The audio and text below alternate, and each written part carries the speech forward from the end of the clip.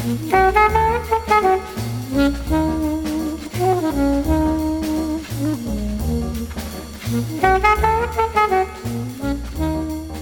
everybody, and welcome to the 257th episode of MTG Fast Finance, the podcast that was stonking before GameStop made it cool.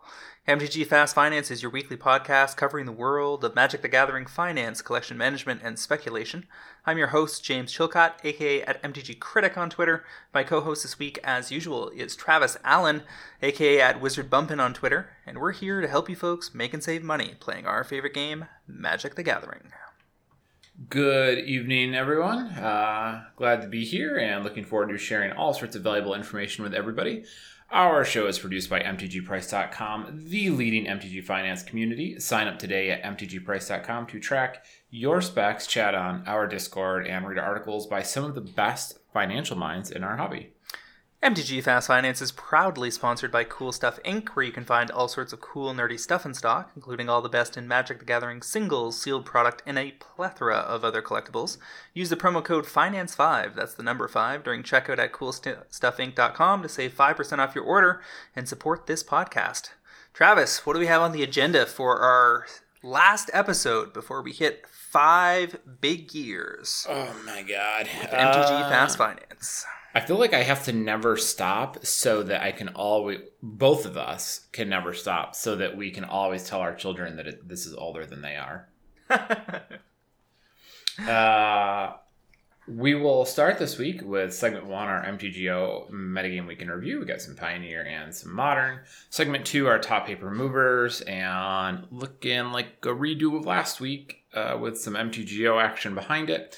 Segment 3, our paper cards to watch. Some stuff James and I think have a good outlook. And finally, segment 4, our topic of the week, Jason Alt from here and every other content website on the internet that produces Magic content will be joining us to talk about Kaldheim or Kaladesh or Kamigawa, whichever one strikes our fancy. A K-plane. Yeah. Of sorts. One of them. Yeah, one of them. So let's start out here, though. Segment 1, our MTGO Metagame Week in Review. And in third place there, I spy something that I, at least this time, feel comfortable saying we haven't seen, at least recently. Well, at the top of Pioneer, we have 5-color Nimmizit. So that's been around pretty much all year. Second place, Mono Red Aggro. Jeskai and Soul is a bit of a variant on the blue, red, and soul decks that we saw early on in Pioneer. Yeah, and we haven't seen... I mean, and Soul as a strategy isn't new, but I haven't seen it show up in one of our lists here in quite some time.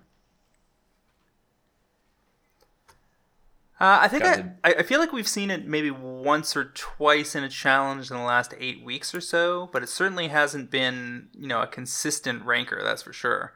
Yeah. And looks like the dip into white is mostly for Toolcraft Exemplar and All That Glitters out of Throne of Eldraine. The enchanted creature gets +1/+1 for each artifact and or enchantment you control. And they also use a single copy of Karametra's Blessing, which is a Theros Beyond Death card that I recall doing work for me in Limited. Mm-hmm. I don't doubt that. It's a solid looking little package, nothing too remarkable coming out of this, but good to be aware of, I suppose. Red-White Prowess in 4th, Mono-Green Mid-Range in 5th, Sultai Reclamation in 6th, Blue-White Spirit/Flyers in 7th. That's 34 creatures, 4 Lofty Denial, and 22 lands. Relatively straightforward. Just there to get the job done. 4-color Omnath in 8th. And then over in the Modern Challenge, Shadow had a big week.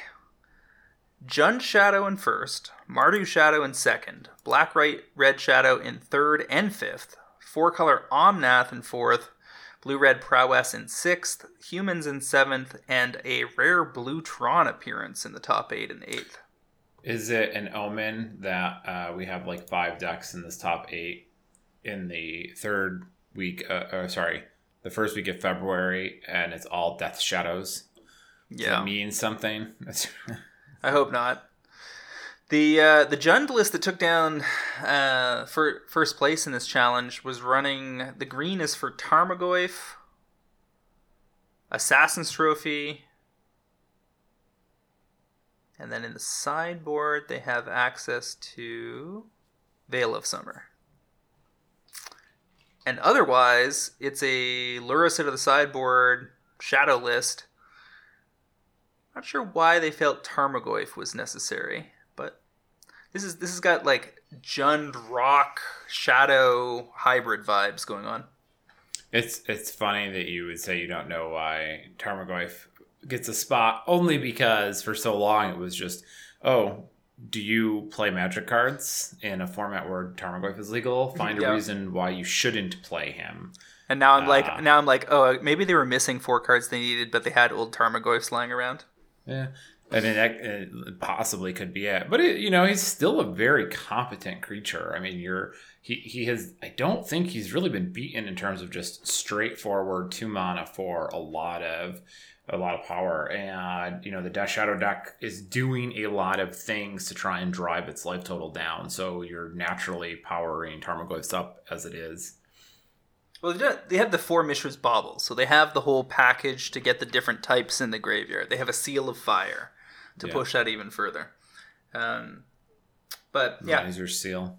And then the second place one was a Mardu variant, where they're not running Scourge of the Skyclave at all. Instead, they've got 4 Tide Hollow Sculler in place. 4 Inquisition of Kozilek, 3 Lingering Souls, 4 Thoughtseize, 4 Fatal Push, 2 Kolaghan's Command, 4 Lightning Bolt, 4 Mishra's Bauble, 2 Nihil Spellbomb, 4 Death Shadow, 3 Kroxa, Titan of Death's Hunger. We've seen Mardu lists like this in the past. There was some fooling around with Seasoned Pyromancer at some point in the last 18 months. And yeah, I mean, people finding any which way to play Lurrus, I suppose. He is getting it done. How are those extended arts looking? Real good. Those prices at? Real good. $50 right now? I snapped off a foil Japanese, a pack foil Japanese copy of Lurrus for like $8.50 on eBay this weekend on a whim. Extended art? Yeah, because I was listening. I went to list one for sale for like $20+, and I was like, who's this guy hanging out with an $8.50 copy all by his lonesome? May as well pre-restock my inventory. Yeah, it looks like he's still floating around at about 45, 47 after shipping on TCG, about 25 listings deep. I guess it's the question there sort of becomes, will Modern be the format players land on when they come back to EDH? Or, I'm sorry, come back to paper. I did notice Seth was talking about there being... he doesn't think Standard will be there when people come back to the tables because they were pushing it towards Modern or towards Arena to begin with.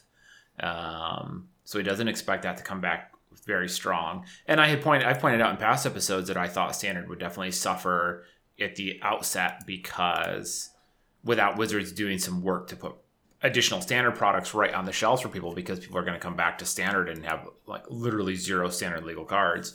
So if that's kind of true and Pioneer is still, kind of dead in the water, at least at the outset, Modern might be Modern EDH might be the major formats people come back to in paper, the later half of this year.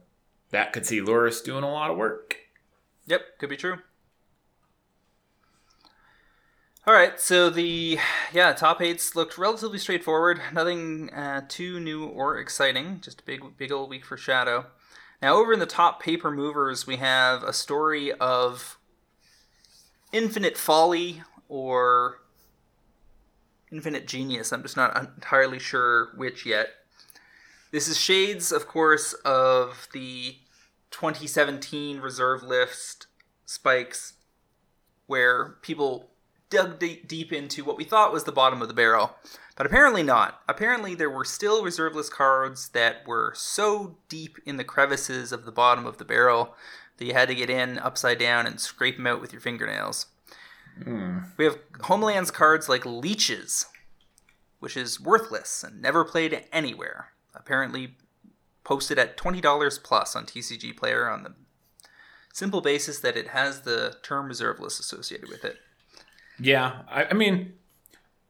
That's going to be the narrative of this story. And I got to say, I don't know, I guess I'm not terribly surprised that this is what we're looking at, because it's just become a situation where if it's a collectible in this way, if it's reserve list, it doesn't matter what the card does. It's the reserve list. It's just the important part. Regardless, I hit some storefronts in the last week or two to see if I could scoop up any old reserve list cards, and I don't really think I'm going to get punished for it. At least not the way I got punished on GME. So, there'll be retracing across the board, but I think a lot of this stuff is going to stick around in some capacity, even if it takes you forever to move. A lot of it will. And plenty is selling. It's, last time it was relatively easy to move a spiked Yavimaya Hollow here and there at $40 or $50. This time, moving them closer to $100, and then all sorts of stuff that wouldn't have gone anywhere. Baron Master Wizard. I sold Urtai Wizard of Depth at $30 this week. Sold a Tolarian Academy at $190. The card is banned essentially everywhere. Dang. Those were available commonly a couple years back at $20 to $40. I mean, they were collector's items, and that was about it. Treacheries are selling near 100. Sold a Judge Foil Phyrexian Dreadnought near 140. That was LP, not even near mint. I don't know how many Tolarian Academies and Sarah Sanctums that I sold for between $15 and $40 over the years. It was a lot. Sure. And seemed completely reasonable at the time. Yeah, I mean, hell, $50 or $40 for a Tolarian Academy, and you could not play it in any single format. Fine by me. I sold a Japanese Palinchron January 27th for $45. Now Palinchron is 100 plus in theory. That person could probably turn around and make another $25 off it after fees and shipping. Man, I got to tell you, there is a certain point at which I have to heavily weigh dipping into my EDH binder, which I didn't really want to ever have to open up. That was supposed to be my personal set aside cards. But I've got some juicy reserve list cards in there, and it is hard to not get into it. Well, my Atraxa deck, if you go by the TCG market on that monstrosity, it's got stuff like Abyss in there that are just ridiculous things, right? Mm-hmm. Cradles are supposedly $1,000 now, which is something you said on cast 18 months ago that seemed far-flung at the time, but the time is nigh. Yeah, I've got I know I have a Japanese foil Palinchron floating around. That's a nice one. A Judge Cradle. They weren't all in one deck, and everything was just kind of floating around. I never really thought too much about it because it was just, my stuff, and they were in my decks, and I was like, yeah, sure, this is fine. I'm not trying to do anything with them, but it's damn, it's a lot of money. Yeah, it's a lot of money, and it's cold and snowy, and I'm wishing I had a hot tub, and it's you telling me I could take 2 cards out of this deck and buy a hot tub? Yep. So let's dive in here. Jeweled Lotus foils, pack foils. These are the ones that you can get outside of collector boosters. 100 to 130, 30% gains. Just 15 listings left on those. And yeah, that set is in theory in print, but how much of it is actually going to be circulating, how much of it's going to get opened, and how easy is it to find a foil mythic in there, in the regular boxes? Man, this card just, I don't know, it upsets me at a visceral level because I know that the card is not that useful. It's not nearly as good as people want it to be. It feels like they forced this status upon it. They've just decided this is the thing.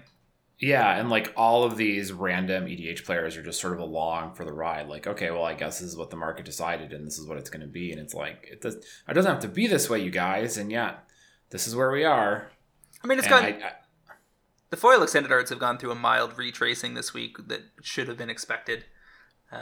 People that were snapping off copies at 500. There for a little bit there for a few days. There was only 2 or 3 copies posted up near 1,000. Now people are undercutting each other to try to get out nervous hands. You got a $725 copy as the lowest near mint currently on TCG. Well, that's, I guess, reassuring in some capacity. But it's not. Like, not like these are going to be cheap, you know? Well, I mean, you had people that just a month ago, cracked one open, looked up online. Okay, they're $350. Wow, good for me. And then they hear a month later that it's a $1,000 card. Of course, they're going to post it at $700 and feel good about it. Yeah. That's double up on a situation where you were already paying for your entire collector booster box with one card. Well, and it's probably the case that we're in something of a transition period where you have all these people who acquired it kind of on the earlier side of things. And now that the price has gotten so silly, we're moving the cards from those players to the players who are willing to pay that type of money. And it's not going to happen overnight. But once that exchange happens, and those people who are comfortable having sold it at $350 and those people who will pay $800 for it get their hands on it, that'll be it. And then the price will stop going down again. Yeah. So, biggest gainer so far out of Kaldheim is variants on Velki, God of Lies. And keep in mind that the Mythic Gods have Showcase, Borderless, and pre-release, and regular foils, and regulars. So dealer's choice here. Yeah, the Showcase one looks like the Joker went for a walk on a cold winter's day in Buffalo. The border. You say that as if it's not a cold. You don't get them up on your end. Yeah, the Borderless one is more like a homeless dude asking you for some change. I think the best art is honestly on the pack foil, but yeah, I'm not a huge fan of any of the three, to be honest. I will tell you that when we looked it up when we were chatting about it last week, I wasn't really struck by it. I was a little surprised they didn't play up the Joker reference harder. The card is seeing multi-format play because of the tricksy ways in which you can end up getting the expensive side of it for free. So this is probably the Chase Mythic from this set. I'm not a fan at these price points. Wake me up in 4 weeks when it may or may not have set up shop in Pioneer and Modern. If it stays on the fringes in that format instead of posting up regular top 8s, then that will be one thing. Yeah, I would agree with you that it's gotta earn its spot, and that's fine. Cards have to do that. Mm-hmm. Urtai Wizard Adept, 22 to 31. As I said, I was selling copies of this card in the mid low 30s this week, so certainly moving. That one and Baron are maybe worth holding. I mean, Strixhaven is going to have a heavy Wizards theme, and they're both reserveless Wizards. So, I dug 2 Barons out this week. Sold them both as LP copies, and probably should have held on to them. But it is what it is. I don't mind testing the ramp just to make sure like a new plateau is real. And if I was, 40 copies deep on Urtai or something, I would certainly be continuing to sell. But since I only have a couple left, I'm not in a huge rush. Yeah, for sure. Phyrexian Altar out of Invasion from 50 to 74. That's not a foil copy, folks. That's the regular copy. It's been out of print for a few years. I think we last saw it in, Ultimate Masters? That card has been around the block enough times that I lose track.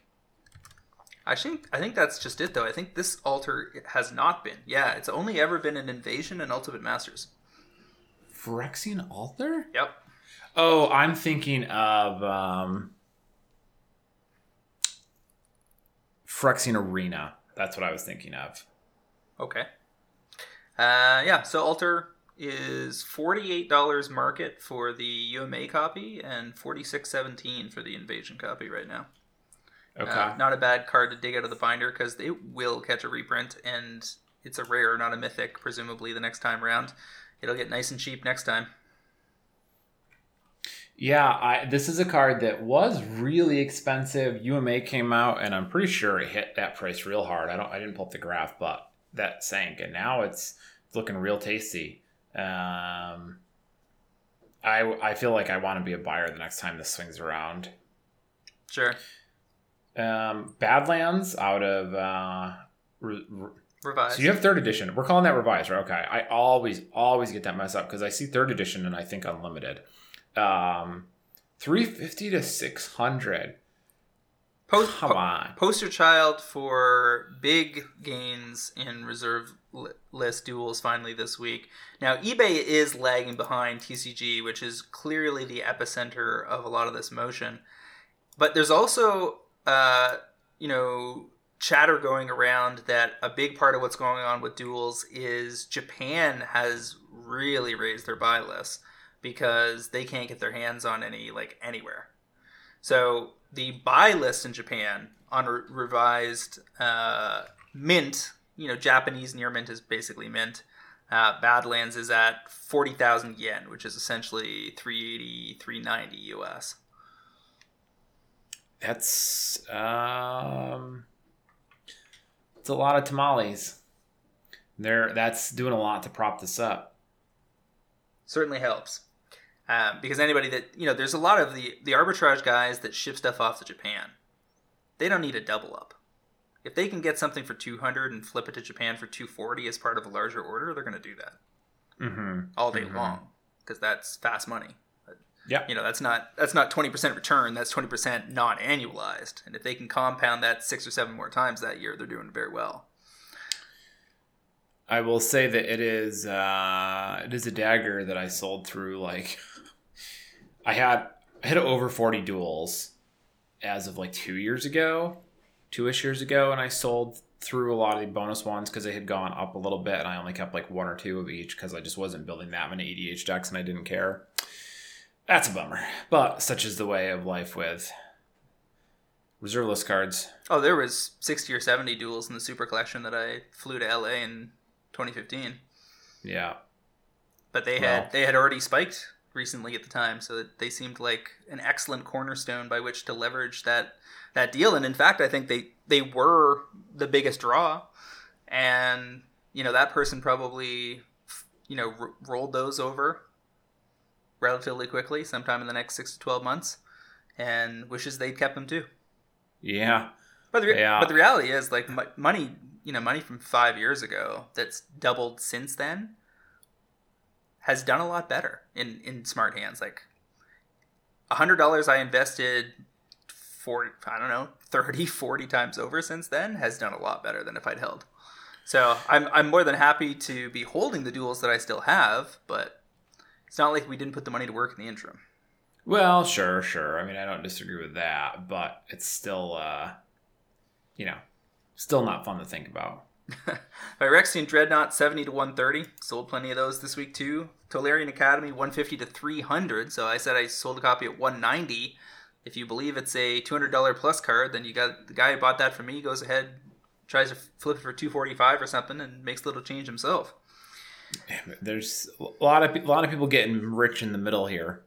Well, small buying lunch in the middle. Small W wealthy, but they're doing fine. Mind over Matter EXO from Exodus 45 to 110 by lowest posted prices. Test all these plateaus. These numbers are imaginary until you prove them. Palancron 55 to 140, perhaps. Hidden Gibbons foils. That's not even a reserve list card. That's just old foils being targeted. $9 to 25. Boy, I tried to make that card work so many times. That's 1 green, and if they cast an instant or a sorcery, you get a 4/4. But, right, the important thing here is that it's called Hidden Gibbons, which is a funny name. Okay. Who doesn't want Hidden Gibbons? Actually, I guess cast Hidden Gibbons. Actually, I guess it's only if they cast instants and not sorceries. So you get a 4/4 if they cast an instant. Yeah, it was your blue tech, basically. Mm-hmm. Or anybody with bolts. Contract from Below and Jeweled Bird both took off. These are anti-cards. Contract from Below 4 to 13. I've got a bunch of those sitting around, I'm sure. Jeweled Bird 45 to 150. That's out of Arabian Nights. Boy, I would love to play with Anti again. It's not good for the people that have real gambling addictions, but people that are capable of doing low key gambling and then easily walking away from it, like me. I loved Anti. Or children. Sure. Which is why they banned all that in the first place. Yeah, but this is not a children's game. Pokemon. Wow. The kids have Pokemon. Let them. It's not now, but they were trying to make it back then. Oh, for sure. For sure. All right. What were we on? Death Cloud? Is that the next one here? We were proposing to bring Anti back. Okay, that was what we're... Well, following that is Death Cloud out of Modern Masters 3-11. That's a pretty big jump. Death Cloud was always sort of a fringe Modern darling, but I gotta be honest, I'm not clear why we would be seeing this again. It's not like we saw it in our challenge up there or something. Did somebody brew this recently? I haven't seen a deck with it, but it hasn't been printed for a while. Yeah, Modern Masters was the last one. I'm checking TCG Player. They are pretty much empty. You'll pay $12 for a copy, 7 vendors, and they all go up from there. And I think you can apply the same principles as you do to Phyrexian Altar. It's only got 2 printings. It didn't catch a reprint in Commander Legends, so it ends up making the list for people that are like, what are some interesting cards that are getting kind of hard to find that don't actually have as many printings as you think they do? Let's snag some of those. Yeah, I'm a little suspect here, but sure, why not? More not reserve list nonsense. Halls of Mist, $3 to $14. Bad Moon, this is just revised nonsense. Bad Moon revised copies, $5 to $25.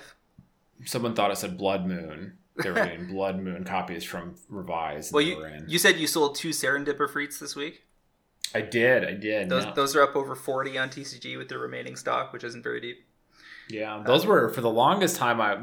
So the revised Serendipity Freets are the misprinted ones. Yeah, they have they're the green border with the blue mana symbol with the island mana symbol, and for the longest time, I was always kind of surprised at how cheap they were because they were misprint, but there was enough of them that it kept the price low. But here we are. It's revised list week again.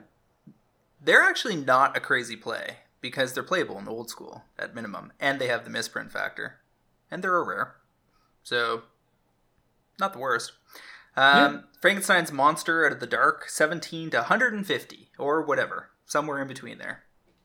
That one's cool. I mean, like, I can at least appreciate this one a little bit more, because this is, like, a weird card, right? Like, it's Frankenstein's Monster. It's one of the few examples of a real... Where they reference something completely out of lore, and it just gives the creative team headaches. Yeah, there's like the Popat, there's the Albert Einstein card. All of those seem like more reasonable reserve list spec targets than, the absolute junk simply because they're novelties. And same with, I'm going to skip the line just a little bit, like Leeches topping the chart from $1 to $20 out of Homelands, $1 to $20. It's sort of a gimmick card a little bit. Like, it's technically playable, and also it's just...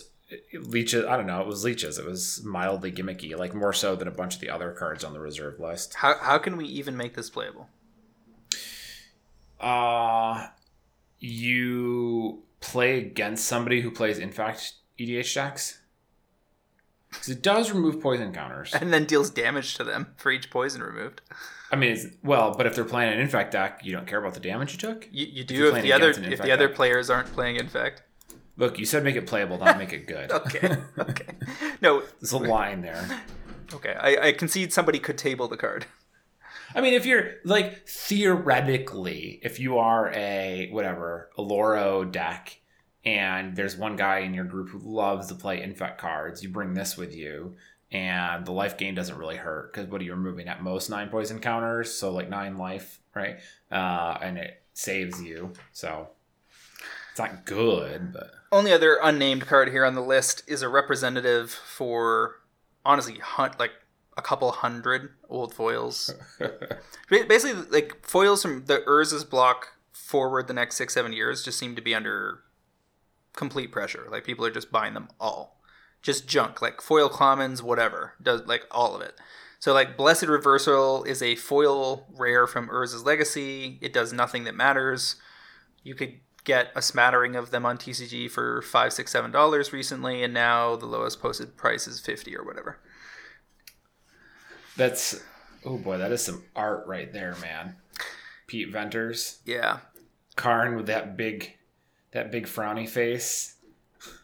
I got to go back and check with my dad and see how many foil, like how far foil Magic Online sets went back and how many he has. Because depending on how far back that goes, I mean, it could be 2002, 2003, right?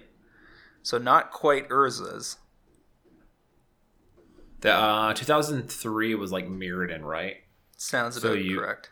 You would be in like the Legion, Scourge, Onslaught block, and slightly before that, which was somewhere in like the Nemesis of Prophecy era, roughly. But you're talking white box, air sealed, minty foils from that era. Those MTGO sets eventually are going to be nasty little bricks of money. They'll be good for Lara to barter for fresh water. Yeah. All right, so that's the top paper movers of the week. Some interesting stuff over on Magic Online. I realized it's important to admit your mistakes. So when I noticed today that I had been paying Mana Traders $30 a month for the last 6 months without doing a single trade, yeah, that's solid 180 down the drain for no reason. At least you can feel better knowing that is way less than many people have burned on gym memberships. Sure. Yeah. That they didn't use. I have a friend who I'm pretty confident has paid $30 a month for a gym membership since I've known him, which is something like 8 years, and I think he's been to the gym less than 10 times. He just likes to know it's an option that he can get his shit together. Like, yeah, paying for the ability to go if he needs to. It's whatever, man. I do have a lot of credit for taking transit when I could have driven in Toronto for many years, and I also cut my own hair for most of my adult life, which explains a lot. And yeah, there's some money. There's been some money saved. You just answered several questions we've had on the cast before, or at least that Wired had. Yeah. So Valakut Awakening out of Zendikar Rising, 29 cents to 52 cents, mostly on back of EDH. Archon of Emeria out of Zendikar Rising, 22 cents to 42 cents, so I guess 0.22 ticks to 0.42 ticks, up 90%, doing work in multiple formats, including kicking the crap out of a Vintage tournament. The Vintage Super Qualifier for Archon of Emeria in the main, 8-0. This deck was 4 Noble Hierarch, 2 Collector Oof, 3 Lavinia Azorius Renegade, 4 Tarmogoyf, 4 Archon of Emeria, 1 Hull Breacher, 2 Spell Queller, 2 Oko Thief of Crowns, Ancestral Recall, Brainstorm, Flusterstorm, Gitaxian Probe, Mental Misstep, Ponder, Spell Pierce, 2 Swords of Plowshares, Time Walk, 4 Force of Will, a Gush, a Dig Through Time, Lotus, Emerald, Pearl, Sapphire, and some lands. Now to revisit, Archon of Emeria is a 2 and a white, 2/3, flying Archon.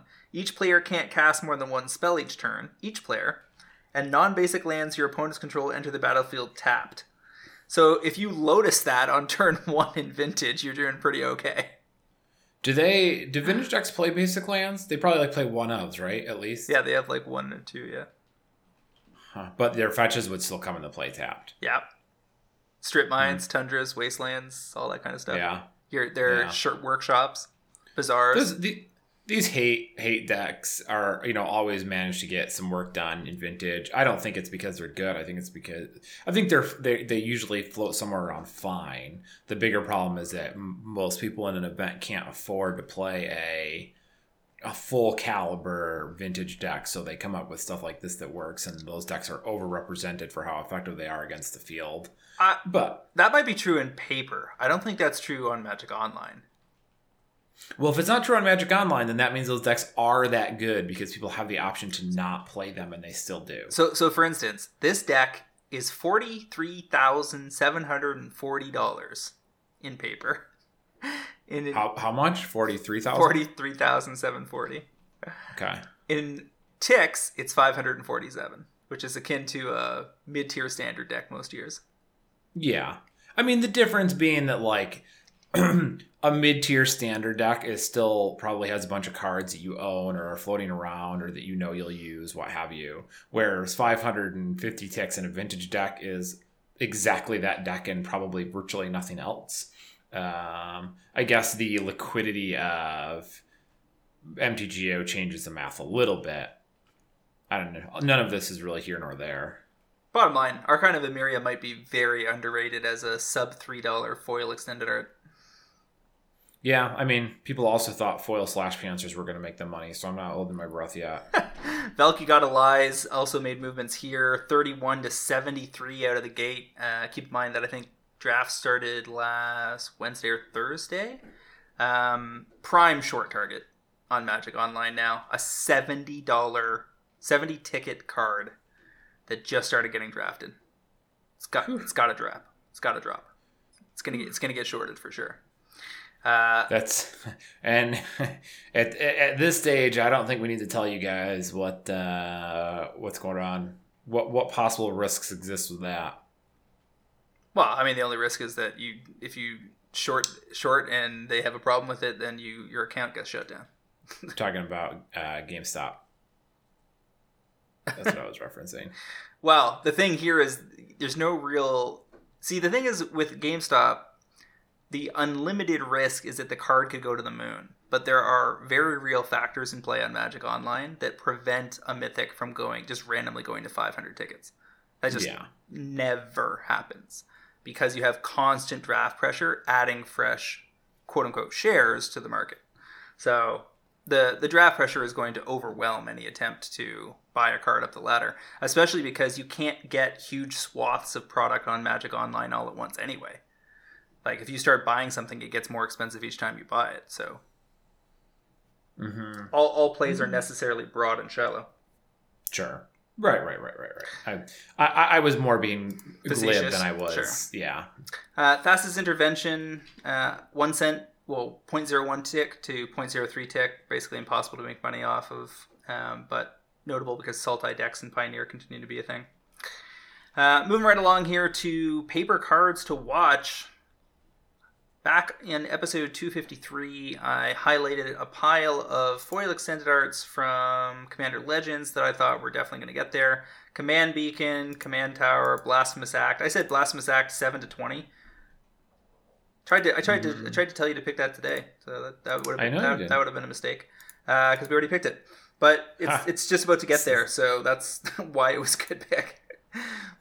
I remember picking. I'm old enough to remember picking the original foil Blasphemous Act and thinking it was really working its way up the ladder there before that special reprinting. Well, I mean the Blasphemous Acts on. Let's take a look here on TCG Player. What did I call 7 to 20? Episode 253. Lowest price is currently 13, but there's only 20 results left, and the curve goes right up to 20 within 7 copies. So we're very close to hitting that target. Yeah. All right, so moving right along, here's the other stuff that has already shown some gains and is probably going to go even bigger. How about foil extended art mana drains at, if you can believe this, $175? My logic, this is the best mana drain in existence, if you can't get your hands on a Legends copy. It's easily the most premium, looks the best, art's good, looks good as a foil extended art, and it's going to go 175 to 300. I have zero doubt. Let me take a look here. Yeah, I think the Judge Mana Drain was pretty cool looking. I like that art quite a bit, but at the same time, it's not the extended art, which I think really does a lot of work for these cards.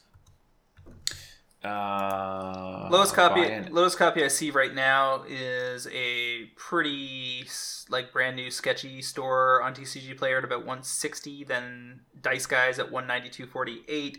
The play here is Europe, where you can still get them all in for about 175, and I think that's going to be worth it. If you take a look at other mana drain options, there just isn't that much to choose from. We have a Judge promo mana drain. We have the original mana drain from Legends. Legends copies market price is $363. Judge promos market price is $275. You got Iconic Masters foils, which are the same art, and those are basically akin to a pack foil. They're at $182. Foil extended art foils got to beat that one.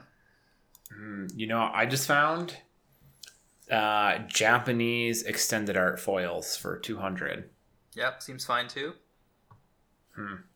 I mean, this is some big ball, but seems unlikely to not get there, especially given the week we've had. There's a lot of demand for all this type of stuff, and there's no reason to think that this won't keep going. Your supply is already very low. TCG Player's got 16 total vendors.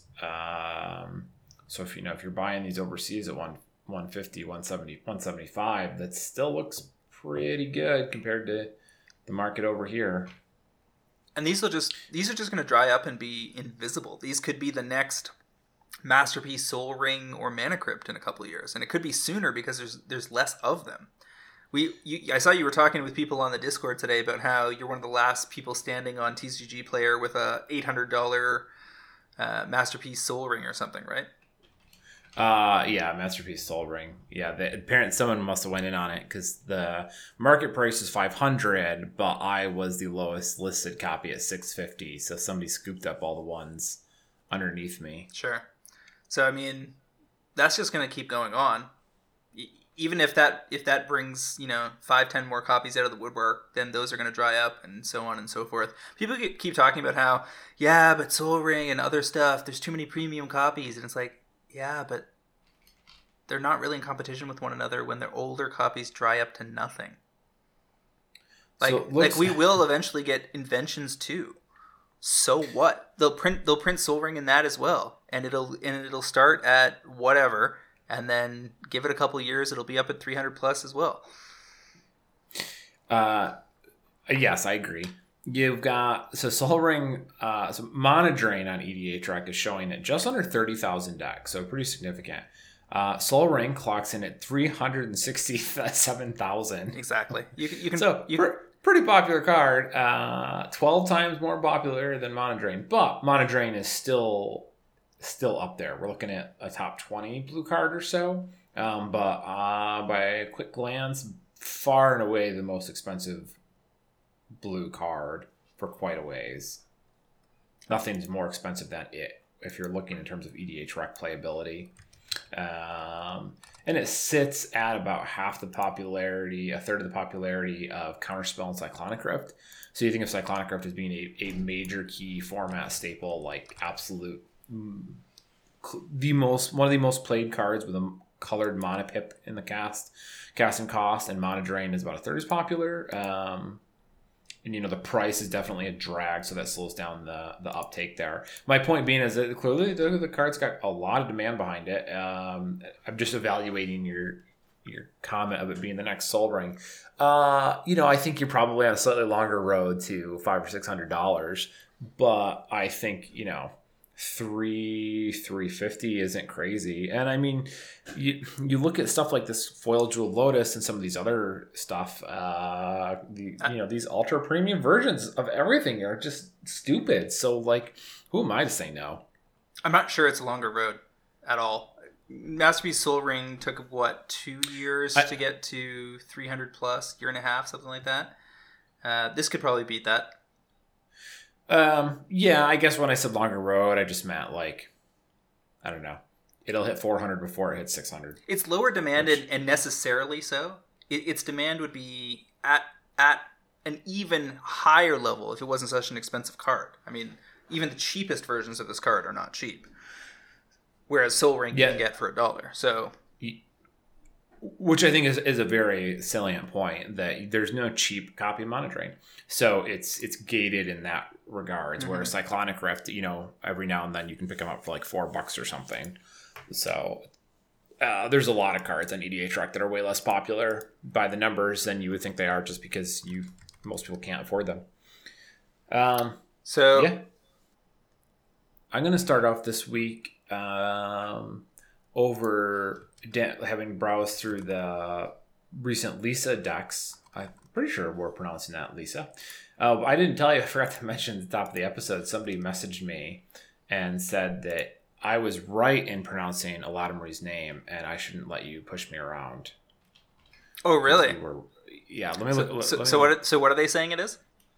He said you had too many I's in it. It's Eladamri. Yeah, I say Eladamri. What did he say? Eladamri. He said you had it right. He was trying to add another I between the M and the R. Oh, you might have said Eladamiri? No, that doesn't sound like me. I don't know. I think it's Eladamri. I think I said Eladamri. Yeah. Which sounds right like to me. That's what you said. Sorry, buddy. But I appreciate you got my back. Hey, I have said. Looking. In fairness to him, he might be right. I've said the same thing two or three different ways in various episodes. So we also had an entire episode that we talked about Kaladesh that neither of us noticed. So, yeah, where we were talking about Kyle Time. So he could be right. Yeah. So I'm gonna jump. Looking here at Talisman of Hierarchy. Now, you've heard us talk about the other talismans once or twice on the cast, but Talisman of Hierarchy is getting some attention right now because of this Lisa commander. Lisa is the... Oh, I didn't pull it up because I was looking at all your stuff, so let me find that for you. It's Lisa Shroud of Dusk. This is the new one from Commander Legends. It's the Black-White Angel, 5 mana, 5/5. Rather than pay 2 for each time you've cast it from the command zone, you can pay 2 life instead. So you can always pay 5 mana rather than 7, 9, so forth. Flying lifelink, and then whenever a player casts a spell, they lose 2 life. So a real tax on players in Commander, which I would presume based on your table could either crush some people or be meaningless against some others. But an interesting effect and has been pretty popular lately, driving some additional demand on black-white cards that we don't see every week. Fun fact, Lisa was the other angel from Avacyn, playing Avacyn, and I think Avacyn killed her way before the events of Innistrad because she, I don't know, thought she was a jerk or something. I don't remember. But she murdered her, and that's why she didn't show up in Innistrad. But Talisman of Hierarch is the Modern Horizons talisman that was based on the original, I think it was Mirrodin set of these. So it's a 2 mana, taps for wastes or black and white, and it deals 1 damage to you.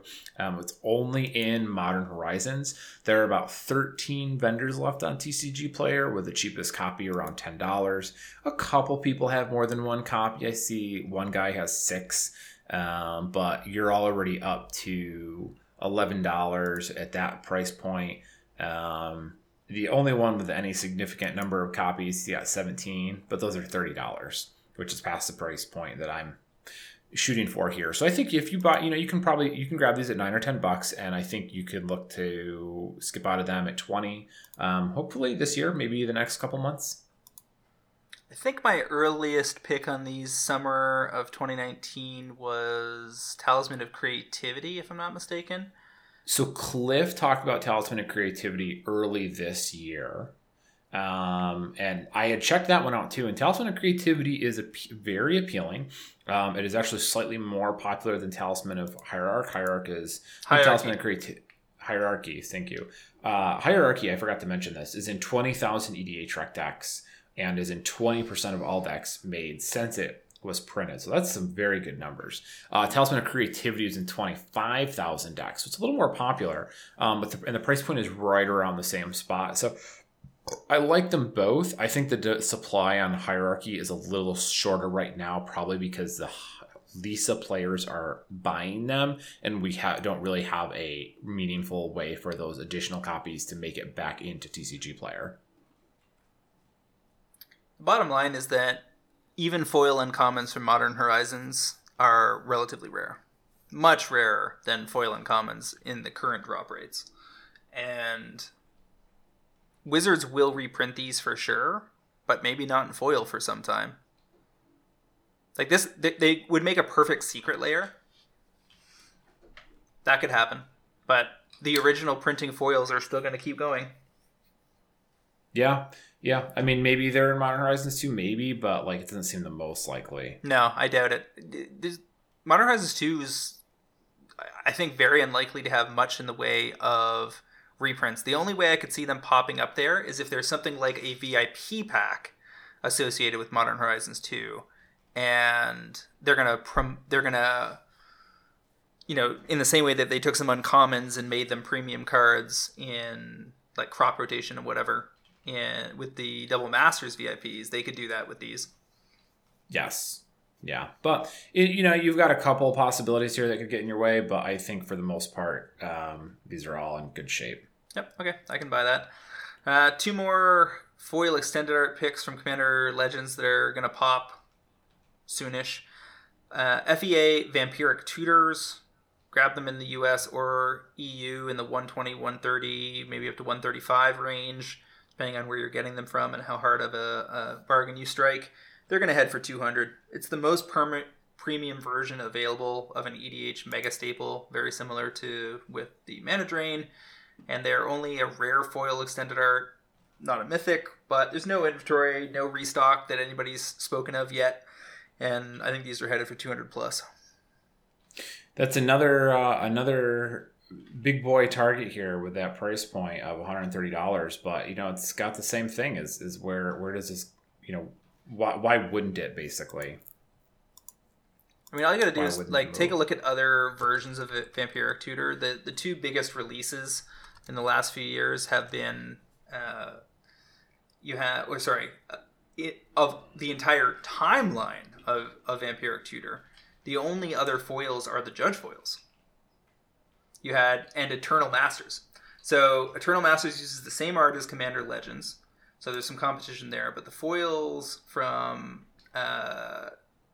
EMA, lowest priced copy on TCG is $150, then $185, and there's only 5 listings total. The Judge one I think is very cool, but I'm a sucker for old border foils. Past that, this is the best version. Well, there's 2 Judge foils. The original one currently sitting around $250. Market's at $188, but they've been targeted recently too, and the lowest priced copy is $250. So I'm not in any rush to sell my copies that I've got lying around. And then there's the Vampire Pirate Judge foil that was at, I think we were picking those up as low as 55 or 60 in Europe when they first came out. Now the lowest price copy is $100 on TCG Player, 9 results left. And that one's going to end up being $200 as well. So I have little doubt that the foil extended art, best version of the newer art, which is good art, not amazing art, but it's still arguably the most premium version other than the original old border Judge foil. These are going to get there. Yeah, 120, 120, 130, 130, 140, 150. I mean, it's like 5 or 6 copies and they're $200, and that Commander Legends product looking less and less likely every week. Well, those boxes are changing hands now at 300 plus. I had a vendor tell me this week, I was like, hey, if you get any, he's like, that's not going to happen. And I'm like, oh, why is that? He's like, somebody gave me a standing order that if I could get it together at least 20 units, he'd give me 500 a unit. Wow. Presumably headed off to Japan if they can get their hands on them or something, or into the hands of private collectors who just haven't managed to pick them up. I mean, if my dad forgot to buy something like that during COVID, he'll just pay whatever market ask is, I suppose. This podcast is basically a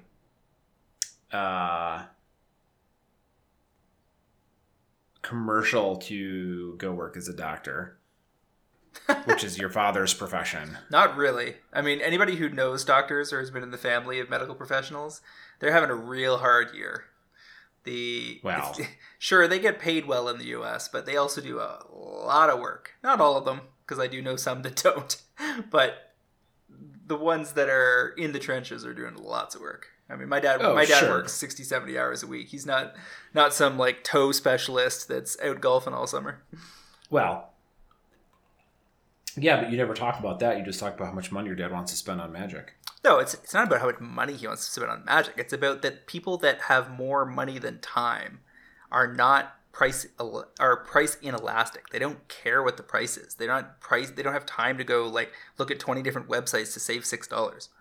So when people are like, why did somebody buy my copy? It was $20 more than another. I'll tell you why, because algorithms are imperfect and somebody ran a bad search. Right. I know. No, I'm not disagreeing with any of this, except my point is someone listening to this is going, wow, you can just go throw $400 at Collector's Boosters because it's easy and he doesn't care, and I want to do that. Like, I want that money. I should become a doctor. And then joke's on them, being a doctor sucks. Unless you're an anesthesiologist, because it's anesthesiologists and radiologists, without question, are the guys who get paid the most money for the least amount of work.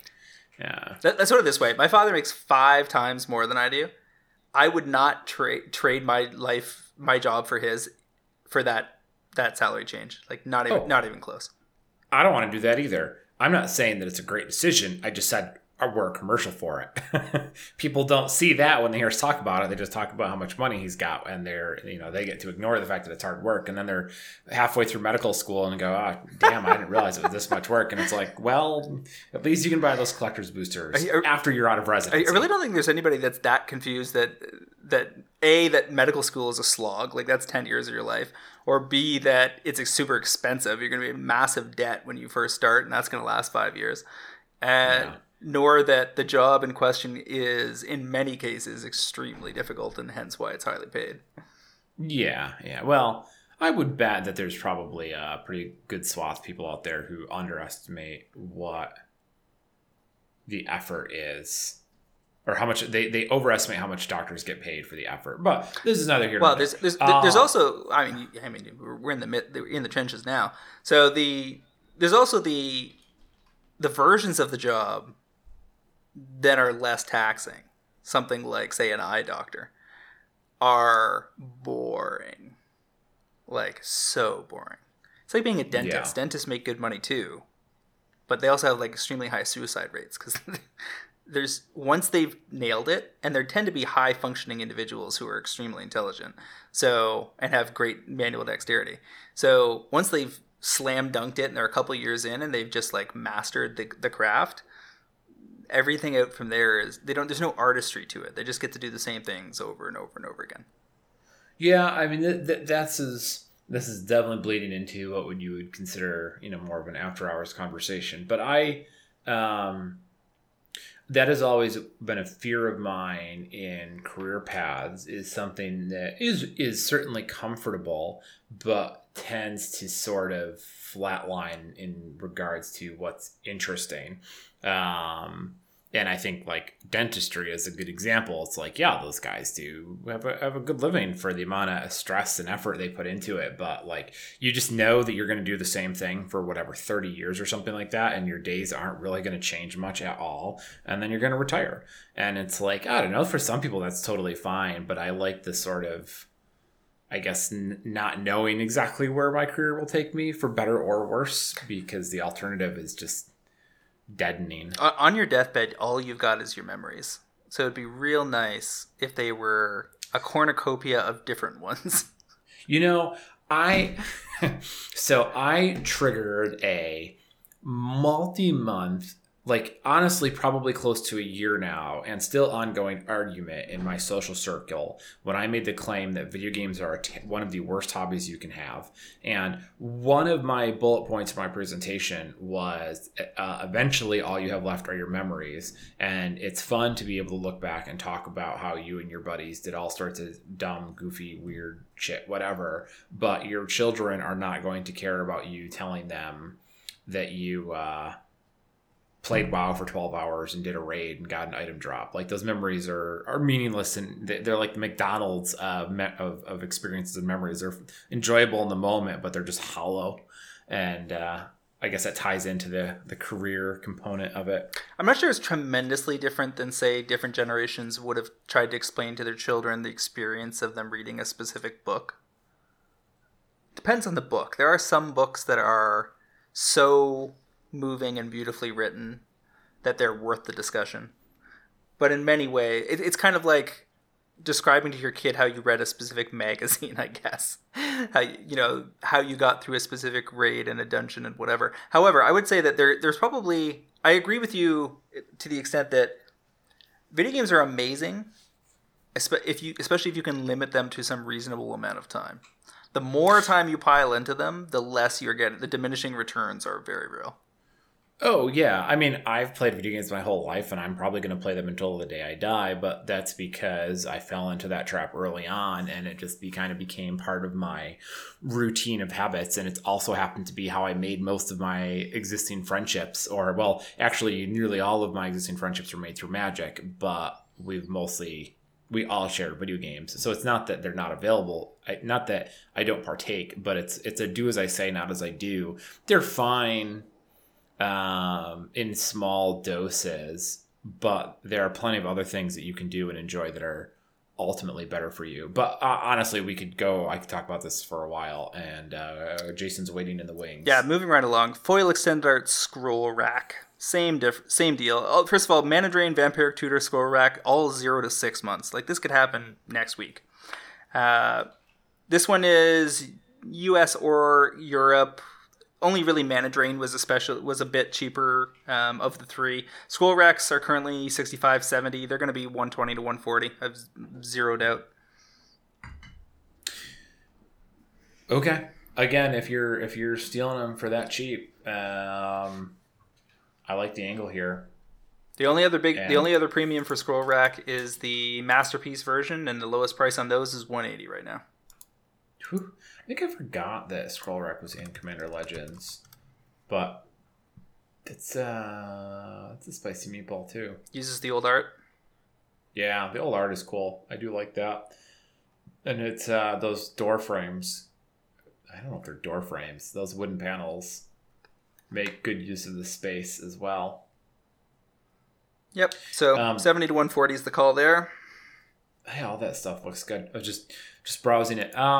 Yeah. So I'm going to wrap up this week with EDH Rec published an article, the top cards of 2020, and they had all the authors write about cards that they really liked and however they wanted to rate them.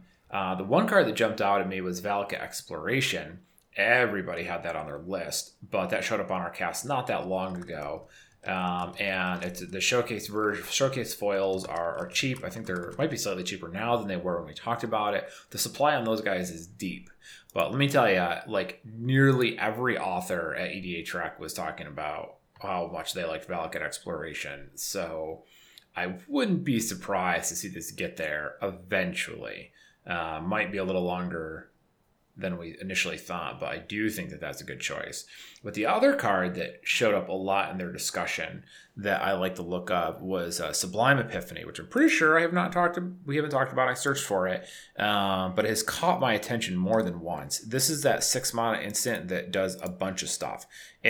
You can choose all of these. It's counter a spell, counter an activated ability, return a permanent, copy a token, and draw a card. So it does a lot of work for 6 mana. And you're never really going to hit. If you hit all 1, 2, 3, 4, 5 of these modes at once, you get to run around the table for a victory lap. But even 4 of them is totally adequate. There are 50 vendors right now, so supply is on the deeper side. And you'll pay about $7 for an extended art foil. But this is a type of thing that I think is really worth socking away. As in your longer term spec box, or maybe you put it on the back burner and you keep an eye on the inventory and you wait for it to hollow out a little bit, and then maybe you're buying it 8 or 9 instead of 7. But I do think that if you have almost every author EDH Rec talking about how much they like this card, it bodes well for the future of it. How many copies left? A fair bit. There's 50 vendors, so I'm assuming that works out to somewhere around 100-ish, maybe. Yeah, so it needs some time. Yeah, and it's not going to be overnight, for sure. But I think the card is a good choice. I think this is as cheap as it's going to get. So it's the type of card that when you're placing an order, if they've got any floating around, throw them in your cart, and I don't think you're going to regret it. Yeah, it's a long-term or personal pickup now. Super fine. In the meantime, you can go for the super high turnover stuff and then pick up all the personal cards you want with the proceeds. It's funny because something like this would have been such a easy slam dunk because cards didn't turn around that fast. Now it feels like we play a slightly different game, but I feel inclined to point out stuff like this. Yeah, fair enough. All right, my final one is another S-tier EDH staple, very steep ramp forming around it. Foil Extended Art Arcane Signet. Keep in mind that commons and uncommons are the same rarity in the Foil Extended Arts for Commander Legends. The commons are not more common than the uncommons. And there really aren't that many of calculations we had on them was that there's less of these, even the common ones, than there are of Masterpiece Inventions and so forth. So these are currently sitting around anywhere from $20 to $22, $23, depending on where you're picking them up. These are going to get to $45 or $50. That's just going to happen because it's the most premium version of Arcane Signet available. Yeah, I honestly don't quite understand why they're as cheap as they are. Like, it just doesn't make the most sense to me, honestly. Because of the stated rarity being uncommon. Yeah, but you would think that the inventory would match. Like, yes, that makes perfect sense to me, and that it would have an impact at the outset. But you would think by now that the inventory had shaken out, there'd be enough of a demand to plow through it. I definitely got that wrong too. I was saying that it was that talking about commons and uncommons, like, it mattered here because I was mistaken from the perspective that the original printing Commander 2020 and Throne of Eldraine Commander decks was both common, but they upshifted it to uncommon in Commander Legends. So it's actually an uncommon marked foil extended art. Not that it matters, since, again, the commons and uncommons are all the same rarity. Yeah. The other thing to point out is there is a recent Secret Lair drop that has quite nice art. Yeah, and I do like that. And there are 6 listings. Was this one of the ones I can... there's no possible way I'm going to keep track of when these Secret Lairs This is pre-order, and I don't think these come in until March of this year. Yeah. So they'll end up being a whole bunch of those lying around, and then I'm willing to bet those will end up on one of our lists as well.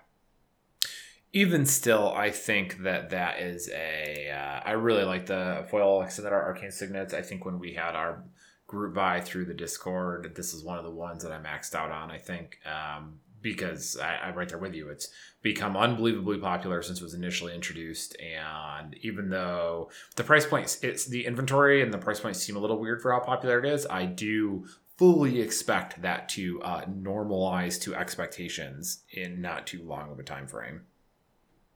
Yeah. There's just no way this doesn't get there.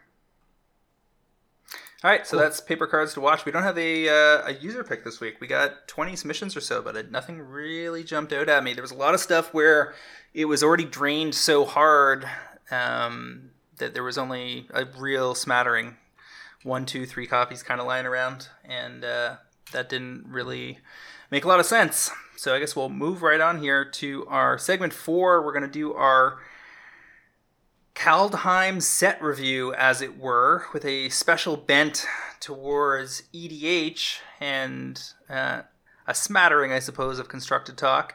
And since we're talking about EDH and using all the stats from EDH Rec, we're happy to have back on none other than Jason E. Alt, Commander-in-Chief. Yeah, I like that. You call me the Commander-in-Chief. Get it? Always glad to have you on, Jason.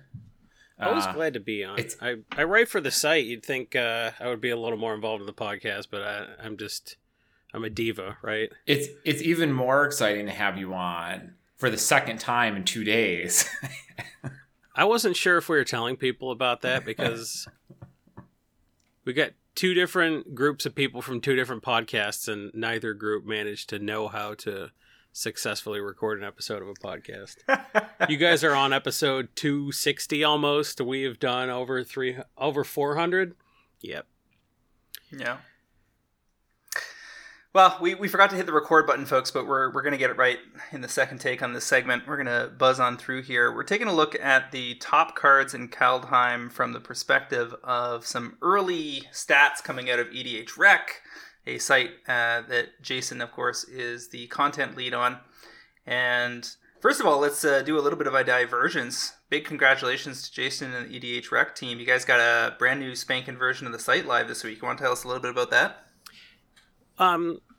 We've kind of had this in the pipeline for a while. A guy named Danny Dang made a very good Reddit post where he's sort of like, hey, I do kind of graphics work, and this is what, like, I think it would be cool to have EDH Rec look like, because I guess he was trying to get a job doing that sort of thing. So joke's on him, because we hired him, and he spent a couple months kind of putting this together. We staged it, and it looked okay, and then we broke the site immediately. So we're in the process of getting all the kinks out. But when we're done with that, we think the site will be a little more streamlined, will be easier to navigate, will have more relevant information, less irrelevant information. But we didn't really take anything that people liked away. You still have the clipboard functionality, which exports to either to like Archidekt or a site like that if you want, or exports to a site where you can buy cards, Card Kingdom or TCG Player. We still have a lot of the indexability, but you can use like instead of scrolling all the way down, you can click a category on the left. It'll take you straight there. So we think it's a little cleaner, and we think it's going to make the site a little bit easier to use. If you're someone who doesn't care about EDH and you just want the sweet, sweet finance information that you're getting from my my column on mtgprice.com, free every Thursday. If you're looking for that, I think the site will be even easier for you to use for people who aren't looking to build decks necessarily, but just want information. Awesome. I watched through the video and I liked it quite a bit for sure. The new features. The one major request I have is to add a button to link off to the set that the card is from. Because sometimes I'll pull up a card and it's in like 3,000 EDH decks. And I'm like, okay, so this card is from Theros Beyond Death. How popular is that from Theros? And I want to click into Theros Beyond Death to kind of see where the card falls. But then I have to go up to sets and find the set and make sure I'm looking at the right set. And the one button, much easier. Yeah, that's something we'll take under advisement. It turns out I can make that happen. Oh. So big boy, big guy. I can at least let someone who's capable of coding. Now, I'm not capable of coding, right? But I can tell an adult, yeah, and they could make it happen. So yeah, that's a great suggestion. Okay. The good news is that it's just very basic CSS, so it shouldn't be too bad.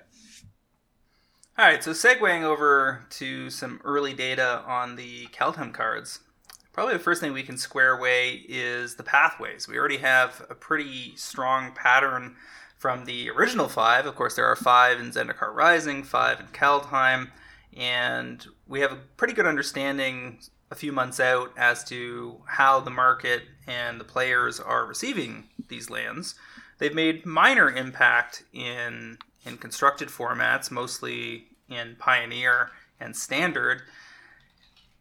But over in EDH, they've been doing significantly better. I mean, we're looking at something like 16 to 20% inclusion rates for most of the pathways from Zendikar Rising.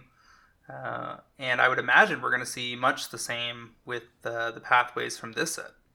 I mean, those are like the exact percentages we're seeing right now. Well, this is preliminary, but at the same time, I feel like when you have about 1,000 decks in the database so far over the last week or two, 1,000 decks is a pretty good sample size, I think. So I think we're going to see around more than 15, less than 20% on just about every pathway. And I think if Clearwater Pathway Foil Showcase Borderless was the sexiest of the bunch in the last set, I think we can all agree the green-blue one is probably the one folks should be taking a look at. Not only is green-blue a fairly busted color combination in Commander, but the Bark Channel Pathway, the green side, is quite the piece of art as well. Blue side is not too bad either with those glaciers on either side. It's a real good looking card. And I play a lot of blue-green decks, so I will need quite a few. You and everyone else that plays the format. But people they put a better blue-green commander and someone's like, oh, well, my blue-green deck is this now. Not this guy. just keep building them. Just every blue-green deck. Yeah, the Secret Lair on that's good too. They're both good. Now here's the thing: if these had been foil extended arts and had not shown up in regular booster packs as showcase, they would have been significantly pricier faster. But because they're showcase, and because we have Ultimate Secret Lair 2, which was originally supposed to come out around this time but has been knocked back 3 months, perhaps because Wizards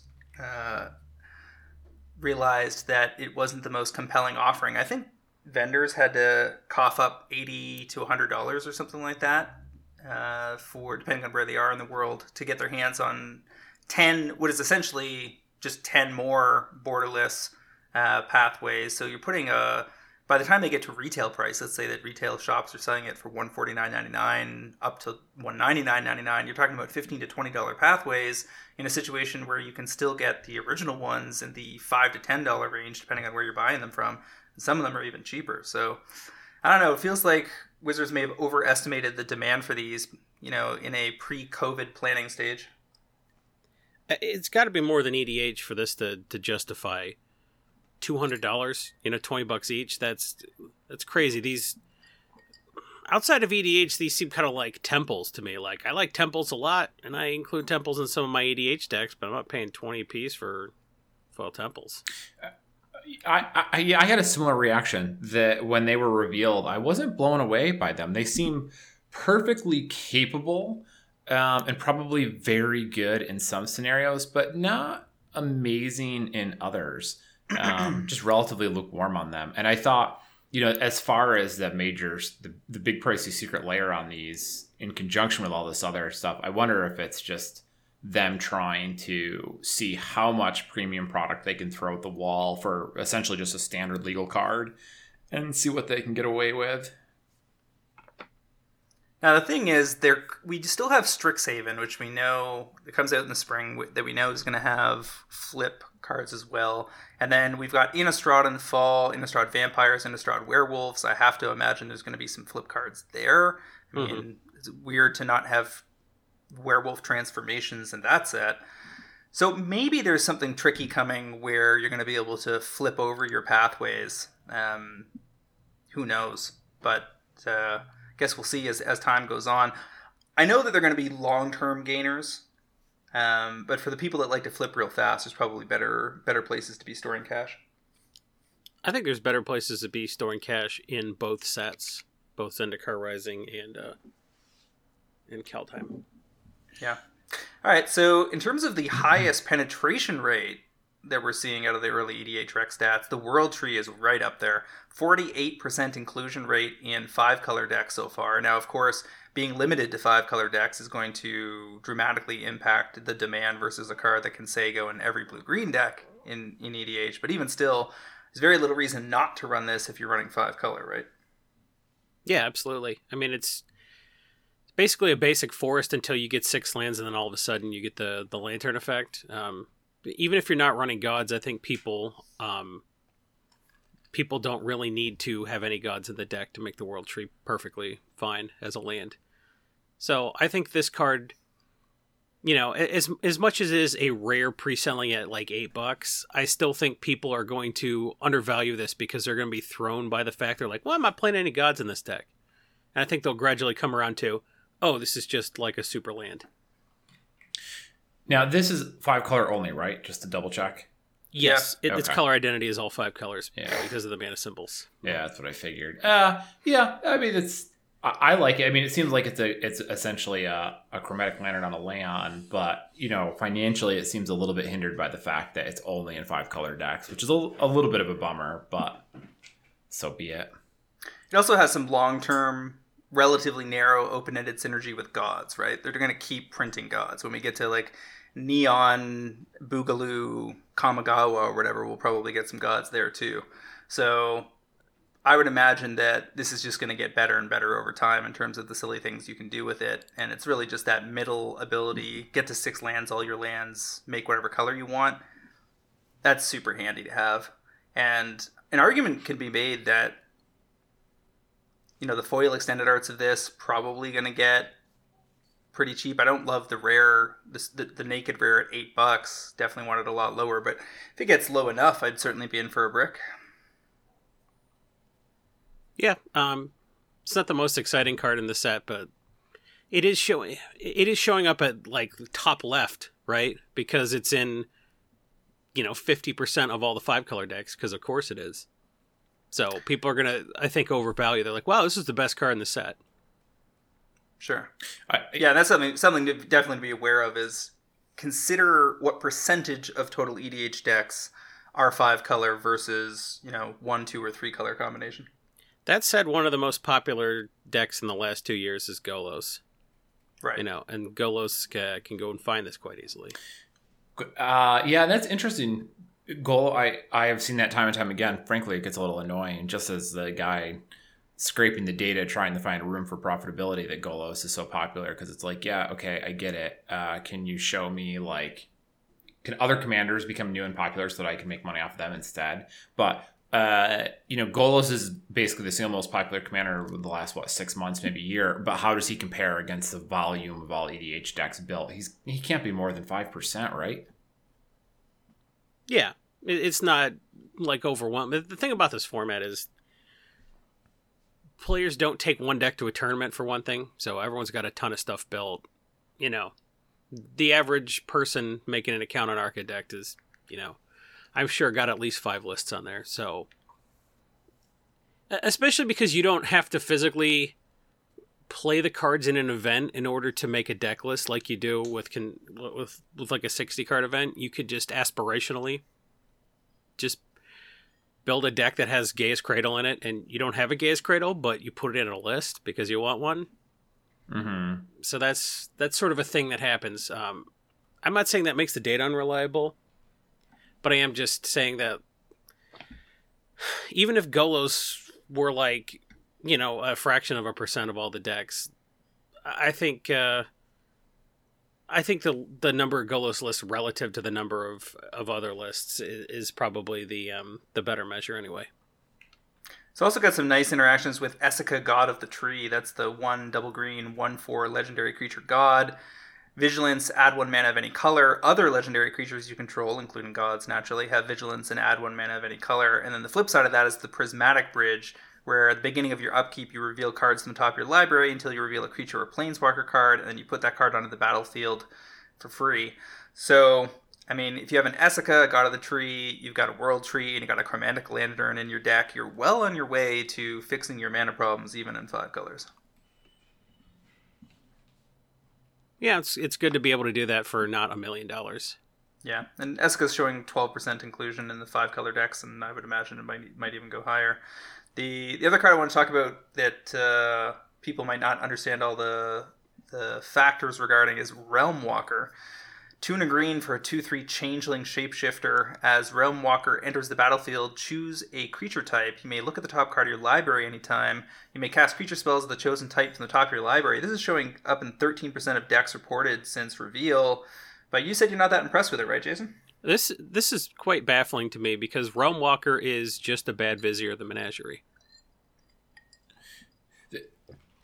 We all sort of had this realization the first time around, and it's absolutely right. And it's surprising that Vizier of the Menagerie is as cheap as it is, and that Realm Walker is as expensive as it is, because it really is just a worse version for 1 less mana.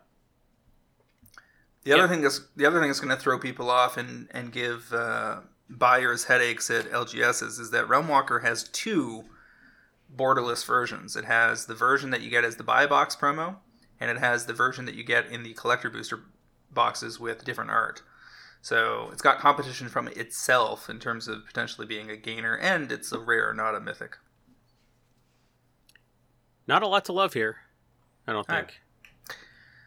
Velki, God of Lies, on the other hand, is looking like the standout multi-format god of the set, based on having 2 really reasonable power curves on both sides of the card. You got 1 and a black for a 2/1 on one side. When it enters the battlefield, each opponent reveals their hand. For each opponent, exile a creature card they revealed in this way until Velki leaves the battlefield. And then for X, you can choose a creature card exiled with Velki, and he becomes a copy of that card.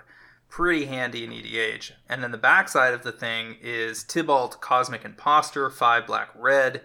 When it enters the battlefield, you get an emblem with you may play cards exiled with Tibalt, and you may spend mana as though it were mana of any color to cast those spells. +2, exile the top card of each player's library. -3, exile target artifact or creature. -8, exile all cards from all graveyards and add 3 mana to your mana pool. Lots of fun things to do with this card, and it's been showing up, getting tested in Pioneer, Standard, Modern, even saw it in Legacy, because there's some weird cascadey things where if you cascade into this card, you can put the expensive side into the battlefield for free.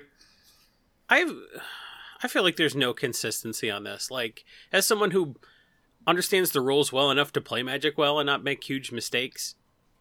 Like them being like, oh, you can't Bloodbraid into Boom Bust anymore, but you can Bloodbraid into the Tibalt Cosmic Imposter, and it makes sense that people understand the rules better than me, but for me it just seems like they're flipping a coin, you know? Yeah, on the surface level, without getting into the nitty-gritty of Magic rules, you're just kind of told what you can do with it, and then you just accept it and roll on. I agree completely. The consistency is very awkward. I saw a guy melt down. It's not intuitive in the slightest. I saw a guy melt down over the interaction between Blood Moon and Urborg. This was like 2006. The guy just like melted down. He's like, I talked to an L3 and he told me this, and now you're telling me oh, it was ugly. That's timestamps, right? Yeah. Yeah, that's real messy. Could not accept it. I mean, I accept that there's going to be no intuitive way to handle this. Like, but the fact that you've chosen what feels like almost two different options at the same time is not helping anything. So the thing with these borderless Mythic Planeswalkers is you can get regular, showcase, and borderless versions. So, and they show up outside of collector boosters. They're not exclusive to those. Now, any given version may be, more rare than people are expecting, but there's still going to be plenty of these floating around. So I don't know what price point I'm willing to take a hard look at Valky, and I'm not quite sure which version I want to be going after. One of the versions looks like it has the Joker on it, so maybe that will be popular. I don't like any of the art, frankly, but I don't know. Yeah, they're all fine. Probably worth talking about Raven Form as the common that might show up the most often. It's showing up in 9% of blue decks so far since being revealed. It's only a sorcery for 2 and a blue that exiles target artifact or creature and gives that person a 1/1. Certainly lets blue deal with whatever it needs to deal with in EDH, and it does have Foretell, so you can throw 2 mana into it to put the threat of using it onto the board and try to use that as some kind of warning stick. But it's probably just fine. Hard to say how long it might take for foils to be a thing. We've seen it's been pretty tough for foil commons or uncommons to get there in the era of collector boosters just throwing tons of free cheap foils at folks. But we have seen things like Cling to Dust out of Theros Beyond Death ending up being worth a few bucks. So maybe Ravenform foils will get there in a couple of years.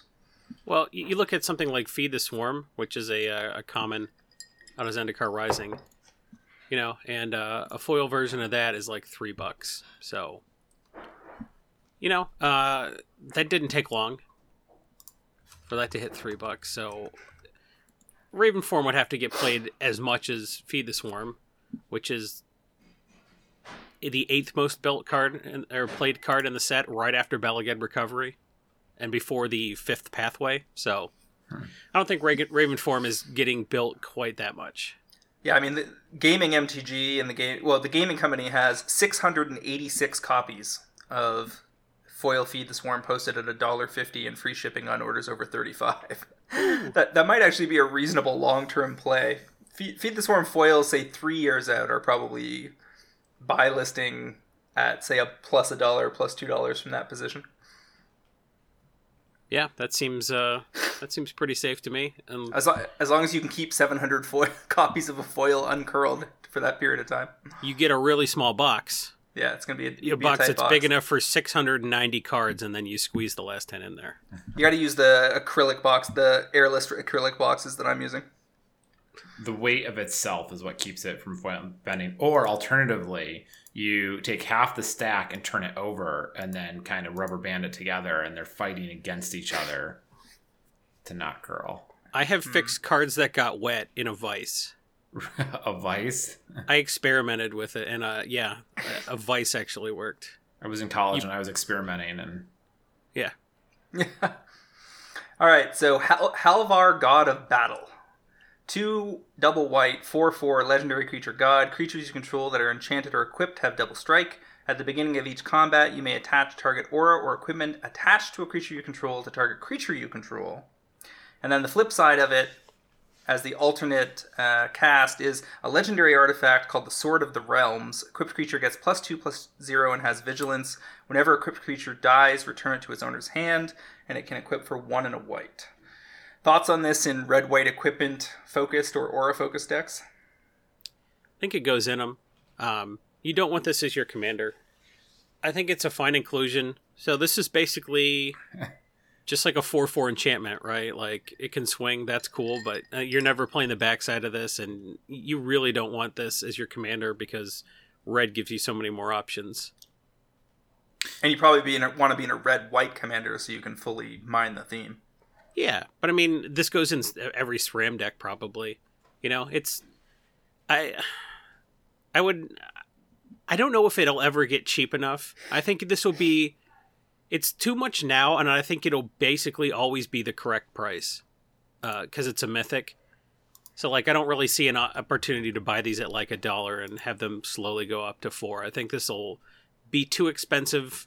No one will be in a huge hurry to bulk these out, and it'll just kind of always be the correct price, which means there's no opportunity. Yeah, pre-ordering at $8 doesn't get me excited on this. I find this mildly amusing because you were pretty hard on this card last night, and I shared that I had a different approach than you, and now you softened a bit on how much you like it. Because I didn't want to argue again.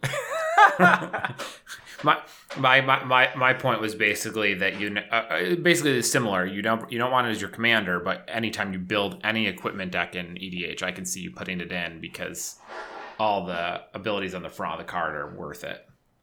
My key point is that none of the top 20 or 30 commanders in the last 2 years are red-white equipment focused. So what we really need for the cards like this to get any traction as mythics is for one of those kinds of cards to come to the forefront and get people excited. In lieu of that, the theme just isn't played enough for me to be diving in on this. Especially when in comparison to the next card on this list, Vorinclex Monstrous Raider. A just beefy, super synergy, highly beloved tribe, the Phyrexians. We got a 4 and 2 green for a 6/6 trample haste, already reasonable. And then a wall of text. If you would put one or more counters on a permanent or player, put twice that many instead. If an opponent would put one or more counters on a permanent or player, put half that many. So this thing messes with other people's strategies, helps boost your own. There's hundreds and hundreds of interactions with the card. And it's got a fancy Phyrexian version, which according to all the feedback we've been getting from mass cracking operations and vendors that have been checking in on the matter, these are very hard to find, the Phyrexian version specifically. You know, somebody told me they opened 45 collector booster boxes and got one. Somebody else told me they did a mixture of several hundred regular set and collector booster boxes and got 2. So these are not going to be easy to find, and they're currently priced in the $200 to $300 range on TCG Player, if I'm not mistaken. I'm not sure how low this needs to get me to jump in on it, but I know that if it gets low enough, I'm certainly going to be giving it a hard look, at least that version. I'm not sure this is playable enough to buy it at $200 and then get out at $5 or $6 later. But I said the same thing about Nyx or Jewel Lotus. So what do I know? Well, I mean, one of the funny things here is that we already have the Phyrexian language Elishnorn as a judge foil that was sky high for a while, $700-800. Then Travis bought some. Then it came way, way, way down low. And then I bought some at $190 at CK, and now they're back up over $300. And I would imagine this will give those a little bit of pressure. And then that gets me thinking that they're not done with this cycle. Clearly we're heading into a narrative for the next year or two where the Phyrexians are going to invade a bunch of planes, and I would bet you that there's a different Praetor sent out to each one. So maybe when we go to Strixhaven, there's going to be a different Praetor, maybe a blue one. And they're just going to keep cranking these out, and people are going to want them as a collectible set, just to have one of each. I do like the idea of Jin Gitaxias at a school for wizards and just nobody making all their brains not work. He's just wearing like a schoolgirl skirt and a mask and trying to blend in. And yeah, no one's smart enough to figure it out because of his ability. It makes them so dumb. It's like, I'm at Hogwarts. We don't take math or learn history. We just learn potions because we're just a whole generation of children that doesn't get any... You would think it would be cool to teach wizards about World War II, but nope, they don't do that here because of Jin Gitaxias. I would like to see a body horror inspired Praetor skewering the Harry Potter stand-in. Yeah, sure. Works for me. I don't mind if that whole set is just kids Harry being Potter murdered. Harry Potter kids getting chased around Hogwarts. The most gruesome set possible. Phyrexia takes over the Hogwarts plane and commences graphic body modifications. It's even better if it's a plane that has never known horror. Like has never known trouble. Someone's sitting around the R&D table going, "All right, hear me out. The human centipede at Hogwarts, courtesy of the Phyrexians." Somebody else, they brought in a consultant and they're like, "Edgy, I like it." It's that guy that wrote that awful novel who works on the story team now. Yeah. So, bottom line, I think Vorinclex is going to be the kind of premium card that doubles over some period of time, and the question is, what's the entry point? Yeah, I mean, it looks like the non-foils are 75, foils at 275 right now. If they're as rare as it sounds, this could end up at 500 or 600 again. And it seems like I don't want to buy this at 275, and I don't want to tell anyone to buy it at 275, but that is possible. But I would be concerned with this card and this with what happened with Elesh Norn, is they might give you this, let you have it for, I think it was 2 to 3 years, and then re-release it in some other fashion that doesn't saturate the market, but definitely increases the supply enough, which is going to hit a $700 card. So I would be... I feel like if this dropped down to 150 or 200 and I decided it was time to spec on it, I would be aiming to be out of it within about 18 months. I'm not sure that for additional versions down the road are going to matter at all. I could see this getting reprinted for sure in Commander Legends 2024 or something, or 2025. But they gave us 3 versions right up front. I'm just to interrupt just because I think we might have misconnected. The Phyrexian Elesh Norn got re-released and nailed that price. And I would be concerned. But no. You just never understood what was happening with Elesh Norn. It never got re-released. The Judge foils go out in 2 sets of packages over the course of 6 months, and then they rotate. That was not 6 months. It was. There was no way that was a 6-month gap. Elesh Norn never got re-released beyond that. There were copies lingering in the marketplace because there are regional judges that get packets that they get to distribute as they see fit, or at least that is how the system worked prior to the current incarnation of the Judge system. But Elesh Norn got expensive because it was a Judge foil that got drained out pretty quick, and then more copies did come into the market, but it's not like it was a reprint. I'm not saying that necessarily got reprinted, but it was released. So it came out in July 2014. And that second version didn't hit until July 2017. Now, you can tell me that it was just the rest of the product from the Judge promo, and I believe you, but it was not 6 months. It was years, because I had the Elesh Norn for a good period of time. Where do you have the 2017 data from? So I pulled up Goldfish, and there's a significant drop in 2017. I'd have to go back and triple check on that. We've got judges in the Discord that can weigh in on that, but to my knowledge, that's not what happened. And more to the point, even if it is, that's not going to happen with Vorinclex, because if anything, I think Keldheim is going to be kind of under-opened, and there's going to be very, very little chance of this Vorinclex getting any other treatment anytime in the near future. Years, probably 3, 4, 5 years before we see this card reprinted. What could happen is that Wizards goes ahead and does a secret layer of the other Praetors, like the original 5. But that's neither here nor there on this particular card. Even the non-foil version of this is currently 60 on TCG Player. Yeah. My point was that if you buy the Phyrexian version at a high price, let's say between 200 and 300, hoping to flip it when it hits 5 or 6, that could very well be a solid play. But that within 2 to 3 years, they may add more to the market through some more Phyrexian copies to the market through some process. The same way that they did with Elesh Norn, which according to this was 3 years later, and it did hit the price pretty good. So if this data that I pulled up is correct, I don't know that they would do that, right? Like this is just all conjecture, but my concern would be they're like, okay, we're going to put this card out into the world. It's super rare for a little while, and then a little while down the line, we're going to add a couple more copies to the market to make it a little more accessible. But at the same time, they have not really shown an interest in doing that with a lot of their other premium cards. So that's not like a major concern. I'm just drawing a parallel to what we saw in the past, something to keep in mind. I mean, there's no Judge Foil Amano Liliana, for instance. They've tended to leave these super premium cards well enough alone. Things like your Mana Crypt and your Soul Ring and so forth are going to get, premium version per year, or at least premium version every other year, from here till eternity, because they've shown that seems to just work out without really undercutting previous versions. Yes, I would agree that they have generally been pretty reserved on going too hog wild on premium copies of the cards. I'm not debating that, and I think that they're more likely to not do that than they are to do it, because there's no real reason for them to do it. Elesh Norn does seem like it was a bit of a outstanding scenario. Jason, do you see Vorinclex just being medium good green card in EDH that'll see some play for a whole long time? I guess. I think the only reason it's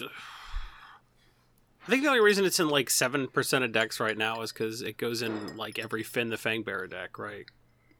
Because you just give more poison counters.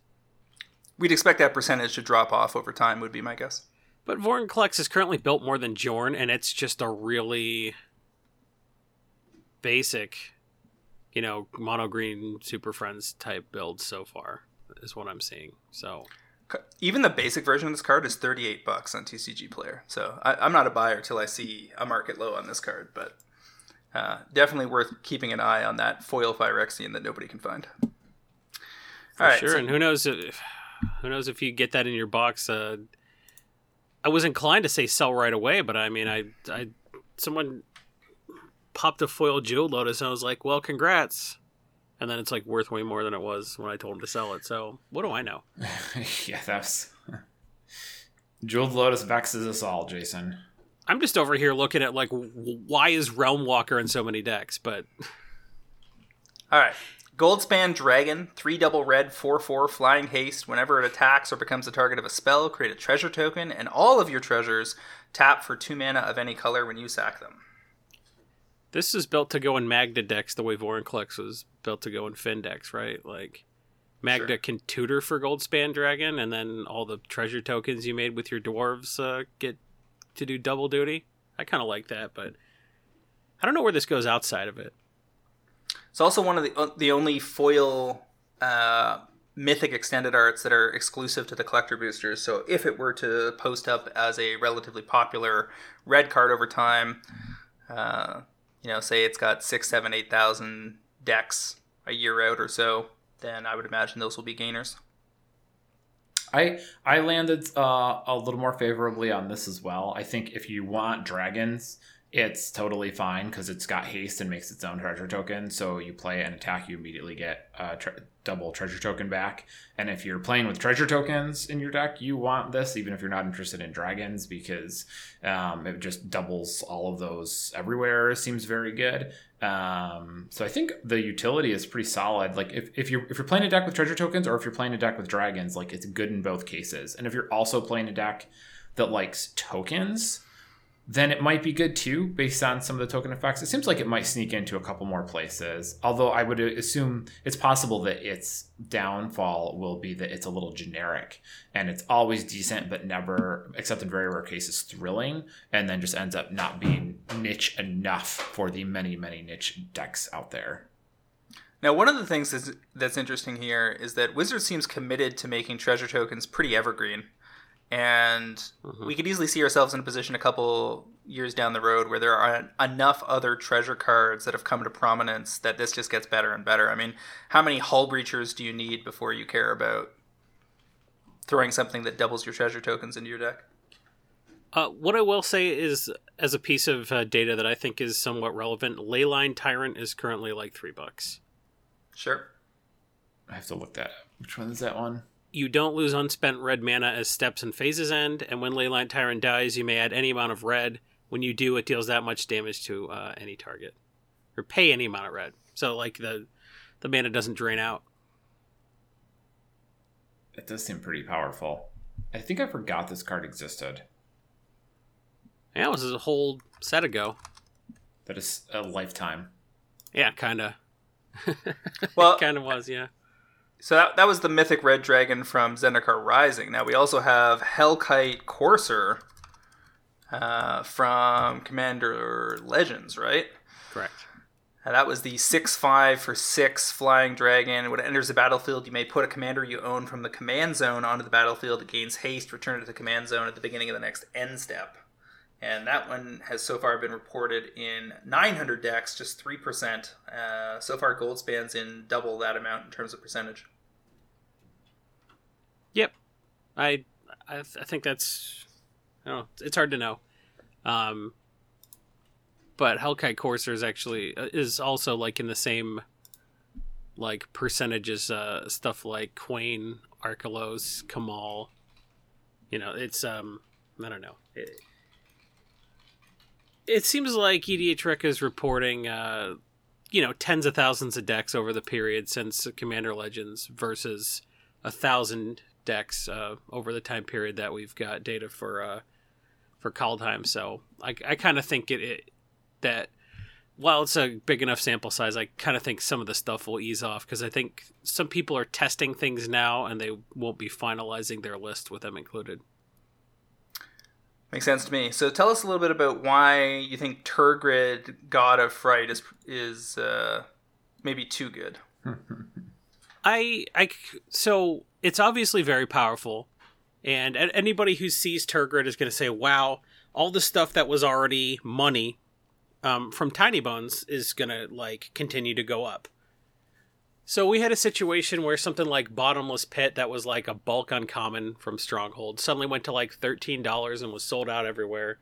And then it went back to like $1 or $2, right? Like it retraced pretty hard. But everything that was like rare from around that era, your Oppression, which has 2 printings, your Necrogen Mists, which was from a few years later than Stronghold, your stuff like that, kind of held on and is now seeing another bump up. I think you want to be selling that stuff pretty quick here. I don't think Tergrid is going to be a deck that gets played a ton long term because I think it's too good and I think it makes you the archenemy. When this card was first spoiled, everyone's like, "Wow, Jason, you love playing with other people's cards in 75% lists," because that's the deck building ethos I kind of came up with on Cool Stuff Inc., where, like, if you want to make sure that your stuff is about the same power level as their deck, you just take their cards from them, and then, therefore, if you're playing against a precon, you're playing with precon cards, and if you're playing against a super spiky deck, you're playing with spiky cards. So, people thought I would like Tergrid, but I kind of think you're just going to play 3-on-1 games of Archenemy, and you're still going to win. For what it's worth, I think this card is awful. I have definitely, and I mean awful isn't terrible for the format. I have different opinions about EDH than the EDH crowd at large. I think like Demonic Tutor is an awful card that nobody should play, but it's like the second most popular black card in the format. So clearly I don't line up entirely, but this card just seems like you said, it's just going to make the game miserable. People are going to be annoyed playing. Well, I think people are going to take the deck apart. Like I played my Xyrus deck exactly one time against other people. Like, I just took my Xyrus deck apart just because it was real miserable. It's just, you just wheel everybody and then you just kill them with Impact Tremors and it's kind of boring. I kind of think that people are just going to kind of get sick of playing against this and people are definitely eventually going to get sick of playing with it. So I kind of think yeah, all the Necrogen Mist and stuff like that, all that stuff is, spiking again, which is cool, because the first time something spikes, everyone goes out to the LGS and sees the mispriced $1 copy in the binder, and they're like, haha, yoink. But when the stuff spikes again, that stuff doesn't exist, and the only place you can get it is from the dealers who paid $4 for that buy list, and they're like, no, it's $8. Mm-hmm. So when stuff spikes again, it spikes harder because there's all those cheap copies that could have, backfilled all the demand don't exist. And the only place you can buy it is from the places where when they sell out of stock, it signals the rest of the market. So yeah, I kind of think if you have Necrogen Mist that you bought for Tiny Bones and didn't sell, congrats, they went up another 40%, but I think get out. Because if either I'm right and people are going to be able to sell their Tergrid stuff while there's still demand for it, or I'm wrong and EDH is ruined forever and I got bigger problems. So I kind of feel safe making that proclamation. I mean, I always see this stuff as much as I agree with you that Commander is better when they don't design for it, and as obvious as it is that they have been doing a lot of that and pushing a lot of high power level cards into the format, your Hull Breachers, your Opposition Agent, your Smothering Ties and what have you. I also think that the format is largely self-regulating. And A, that the meta is just increasingly broad, and B, that if playgroups don't enjoy what's going on, the guy can come to the table, slam down his ridiculous deck, destroy everybody in 5 minutes, and then everybody else at the table's like, yeah, we weren't really feeling that. Why don't you switch decks? And they do, because if they're with a group that wants to play CEDH style play, they'll do that, and otherwise they won't. And everybody can make up their own rules, so I don't really worry too much about it, to be honest. And what sucks about this card is it's terrible in CEDH. It's not going to be a good card for CEDH, so you're going to build this deck, get spanked by spiky players, and you're like, oh, well, I guess this is a casual deck, and then casual players are going to be absolutely miserable. Fair enough. How about something like Pyre of Heroes? The artifact that's in a relatively low percentage inclusion at just 3%, but that's because it's an artifact, so harder to break through. Still in just 90 decks reported on EDH Rec so far, but something tells me this will be one of those slow gainers over time that's going to do good work as bricks or foil extended arts. This is a birthing pod. Yeah. 2 mana to put it into play, 2 to sack a creature, search your library for a creature card that shares a creature type with the sacrificed creature and has converted mana cost equal to 1 plus that creature's converted mana cost. So, sack a spirit, go get a spirit that's worth 1 more. For what it's worth, Relax mentioned on Twitter that this card is just pod. It's this is birthing pod. The creature type restriction is mostly irrelevant or easy to work around. He was talking about competitive, of course, not EDH, but I mean, it's worth pointing out that it's very good there, and it seems probably slightly easier to make the creature type work in your deck, in an EDH deck, because you only necessarily have to have 1, maybe 2 creatures at each casting cost of the correct type or what have you, or there's enough chains floating around out there that you don't have to be able to go straight from 2 to 6. Somebody was on Twitter today showing off a 15-5 modern goblins list with 4 copies of this card. Mm-hmm. Another thing that could happen is this just doesn't do anything for a while, and then Wizards announces Commander 2024 is going to be tribal. And when we saw that happen, junk like Bell-based Portal, just super bad cards, just went up in the near term, and they went all the way right back down. But if you had Bell-based Portals and you could get out of them for $5-6, you did it. So I did. Even if this does nothing, this could just be people remember that they like tribal decks, and this is in the mix again. So who knows? I thought Bell-based Portal was fine. I mean, okay. It's not thrilling. I mean, it depended on what tribe you were playing, right? If you were playing elves and paying 3 instead of whatever was minimal, but if you were playing dragons, anything beefier. Sure. So I put on the same level as the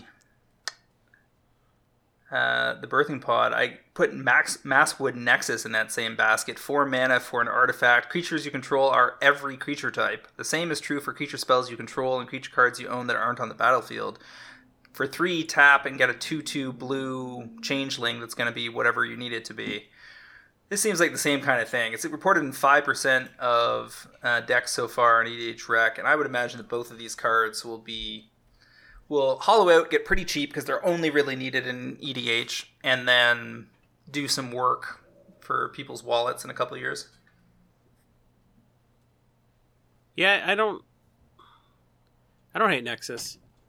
If you look at cards like Xenograph and Arcane Adaptation, all that stuff kind of, again, when they announced that they were doing tribal stuff, that stuff got another look. Some of the older stuff, like people were like, oh, Arcane Adaptation and Turn Timber Ranger, you just win the game. So I'm wondering if maybe this could be the one card that deck needs to to eventually have enough cards to make that combo work, or some other combo.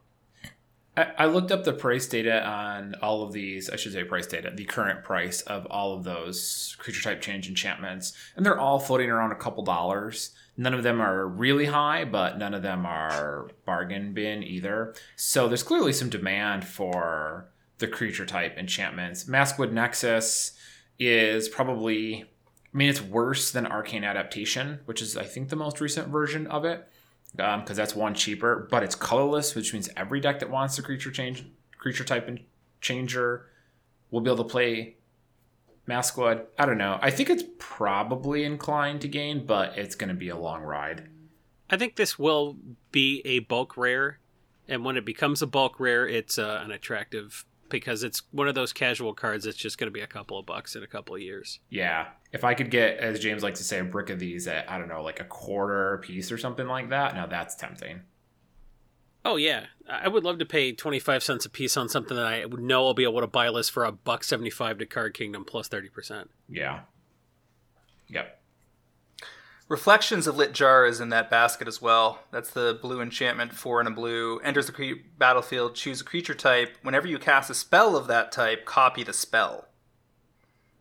Again, not super exciting to double my elves necessarily, but if I'm doubling dragons or whatever, or giants or some such nonsense, you've got my attention. It says double on it. Yeah. I like that card quite a bit, actually. It's just because it's just so easy.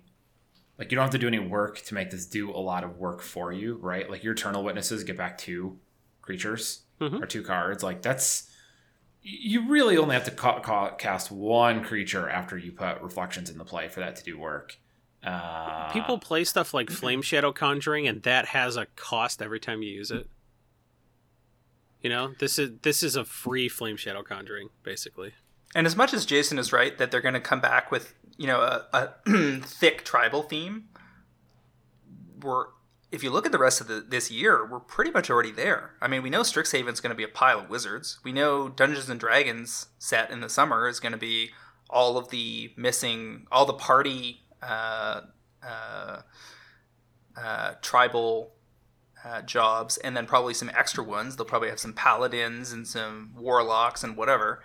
And then, as we said, Innistrad in the fall is Innistrad vampires and Innistrad werewolves, so that's going to be a whole pile. It's basically just tribal all year long. All this stuff is here for a reason. Stands to reason people are going to be reaching for these cards. Man, I feel like you could play Reflections of Lit Jar in a deck that's not even necessarily a tribal deck, but it has a sufficient threshold. Like, if you have 20 cards of a creature type, is this playable? Feels like it might be. Especially if there's like a combo where it's just like, it doesn't matter because there's one specific creature that makes the deck work. Well, and especially if it's your commander. Yeah. Like you name Phyrexian and you're dropping some Phyrexian into play that does something on contact, then, it might just be a 2-card combo that gets better with other stuff that's in your deck, but might be attractive as is. I don't know how well it's going to pair with your commander, given that they're legendary and all. But I see where you're going with this. Well, it depends what the copy is still going to do the thing as it comes in, right? Yeah, it would. So it depends who we're talking about. But The other one I like is Draugr Necromancer. It's just a rare, but seems like it's going to do a lot of work. 3 and a black for a 4/4. Already reasonable stats. Zombie Cleric. Those are 2 tribes. Worth noting. It's a snow creature. Also notable. If a non-token creature an opponent controls would die, exile that card with an ice counter on it instead. And then you can cast those spells, and you can do it from snow sources as though it were mana of any color, but you don't necessarily need to do it with snow sources. So if you're playing a multicolored deck, you may just cast it with whatever. This has the potential to be quite the card advantage engine, but not the kind of thing that necessarily makes you a target immediately. This is the kind of card that I kind of wish they'd made Tergrid, but it's a little too underpowered for like a god. I get that, but like when people thought I would like Tergrid, this is the kind of card I actually like. You know, it's not going to bum anybody out. You're not going to get it every game. And it's a little fair because you have to pay for it. Yeah, it's like Gonti, you know? It's just another Gonti. Yeah. I can see that one being popular over time. I'd also like to see how low those get. And I think the art on that card is nice and looks really good in foil extended art. So I would imagine that those will get probably real cheap. Like a foil extended art rare that isn't a real big deal and nobody's really making noise about, that's going to be a $2 or $3 thing. And then a few years out, these could be 10 to 15 pretty easily. I don't know if it'll get played that much, but I hope to be proved wrong because I like this card a lot more than a lot of people do, I think. With the early stats showing up in 5% of decks, but I would expect that to trail off, so maybe it becomes a 2 or 3%er.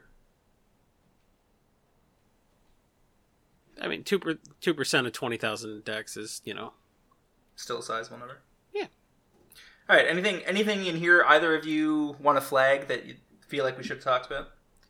I think Mystic Reflection is a really confusing card, and I feel like it could be really, really powerful, but I don't know how. It's one of those cards where you look at it, and like you see the potential, but you don't... You know somebody smarter than you is going to have to break it for you. So you don't know how deep you want to go based on you're like, is this good? Because I felt that way about Kethis, and I never built a Kethis deck on cool stuff because I just couldn't figure out what to do with it, and then people just did the obvious thing with it. I was like, oh, it turns out the obvious thing's real good, so maybe the obvious thing's real good with this. One reason I did flag it is because EDH Rec puts Card Kingdom prices right next to TCG player prices. And this is a $14 pre-sale on Card Kingdom and a $7 pre-sale on TCG player. So that's quite a discrepancy. This is the instant blue rare, 1 in a blue. Choose target non-legendary creature. The next time one or more creatures or planeswalkers enters the battlefield this turn, they enter as copies of the chosen creature. So, if you have easy token production, then you can mess around and make sure that really good things on your opponent's side come in as bad tokens. Or you can make sure your things come into excellent copies of things that you have in play. This card I think is quite potent, and the price means that we're hardly the only ones to notice that. But I expect it'll come down from $7. I mean, almost everything will come down from its pre-sale price.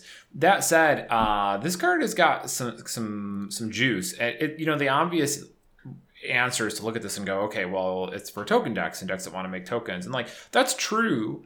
But there's also some additional application here that I don't think is quite as obvious. For instance, I have a Brago deck that bounces your whole board. Like the point is to flicker your permanents. And, you foretell this on turn, 2 or something like that, 2 or 3, and then you just get to sit there with this in play.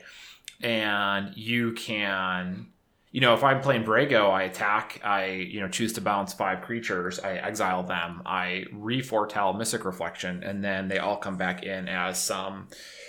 Diluvian Primordial or something stupid and just like take the game over on the spot.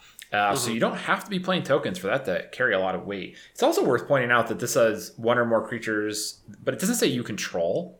So if your opponent does something really stupid, you could screw them with it. You could make them enter as a copy of someone's Phage or something like that. Yeah. Oh, non-legendary. That sucks. Yeah, you have to choose a non-legendary creature. But you could still choose, you just put, 9, 10 beasts in the play, but instead you're getting 9, Saproling tokens. Yeah, the premise that this can turn a whole bunch of tokens into something is also something people won't pick up at first glance. Because as long as all the tokens hit the battlefield at the same time, or all the creatures, they don't necessarily have to be tokens. But if they hit the battlefield at the same time, they can all be they can basically provide an instant army. There's a lot of play here, so I would certainly keep an eye on this in terms of yet another rare in the set that's probably going to get real low and set up brick potential. I mean, so just as an aside, you play Hornet Queen, then with Hornet Queen's trigger on the stack, you re-foretell your Mystic Reflection, and your 4 Hornet tokens come in as 4 more Hornet Queens. People are not going to have to do that many times. Start looking for more places to do that. That's fun. All right, so that pretty much wraps up the Kaldheim from EDH perspective. Actually, now that I think about that, any creature that makes tokens when it comes into play is very potent with this card. Sure. Like, what about your Avenger of Zendikar? Like, green staple comes into play, you foretell, yeah. Okay, and now I was going to make 12 Saprolanes, but instead I got 12 Avenger of Zendikar. Like, that's gross. Get it, Travis? Yeah. That's gross. That's Baker's dozen if you made 13. Yep. So there you go. I think the card is probably better than maybe people realize, or maybe we're just very late to the party, either or.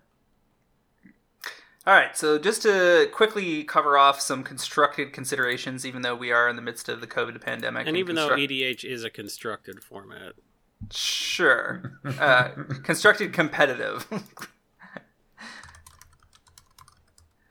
Valki Gotta Lies has showed up in a whole bunch of formats. That's probably going to continue. The World Tree I could see making its way into something maybe alongside Primeval Titan here or there.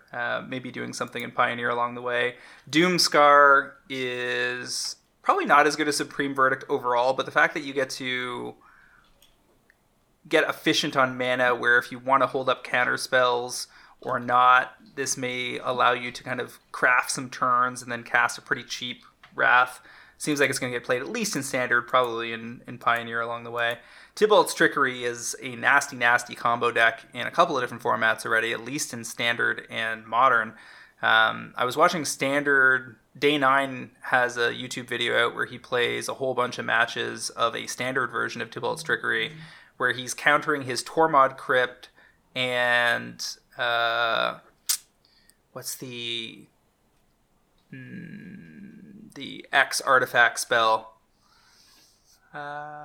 which I own bricks of. I should know this. Anyway, he counters 0 mana spells and then puts Ugins into play, and it was or Dream Trawlers or flipped Essicas, and the whole thing was very, very nasty. I think his win percentage was like 67%. So Trickery looks like a pretty serious card. And then Weathered Runestone does an anti-dredge impersonation for Pioneer that may end up mattering.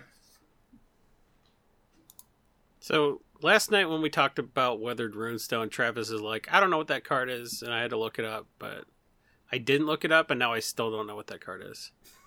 So it's one of the endless 2 mana artifact hate cards they've made that I now can't keep track of them all. Non-land permanents cards in graveyards and libraries can't enter the battlefield, and players can't cast spells from graveyards or libraries. That's spicy. So it's pretty the kind of thing that's it's an uncommon, it's gonna show up in some sideboards, it's not super financially relevant. I don't know if I like the fact that they're making them uncommon in almost every set and making them super narrow, so like it has so little value as a sideboard card, because it's just like you can get one deck. You can get them hard, but you're getting one deck. I mean, certainly sideboard cards are not... the days of being able to make bank on sideboard cards that are suddenly useful, I mean, that seems like a distant memory at this point. Well, that was never really... You were never supposed to do that. I remember one of the key pieces of financial advice was don't spec on sideboard cards. Like, they change more often than the main deck does. Then the sideboard spec, or as I call it, the Corbin Hostler special. It's like, people are playing Ravenous Trap. Quick, get foils. There was stuff like Leyline of Sanctity and Fulminator Mage that kind of like broke the mold a little bit. But I felt like those were more exceptions to the rules than anything else. What's the white enchantment for 1 and a white that... Rest in Peace. Rest in Peace made people money at one point. Yeah, and Stony Silence was okay too, but those still weren't like big winners, I don't think. No, never huge. Oh, I've got one more on the EDH side, and then we'll wrap up. Orvar the All Form. 3 and a blue. Legendary creature shapeshifter. 3/3 changeling. Whenever you cast an instant or sorcery spell, if it targets one or more other permanents you control, create a token that's a copy of one of those permanents. When a spell or ability an opponent controls causes you to discard this card, create a token that's a copy of target permanent.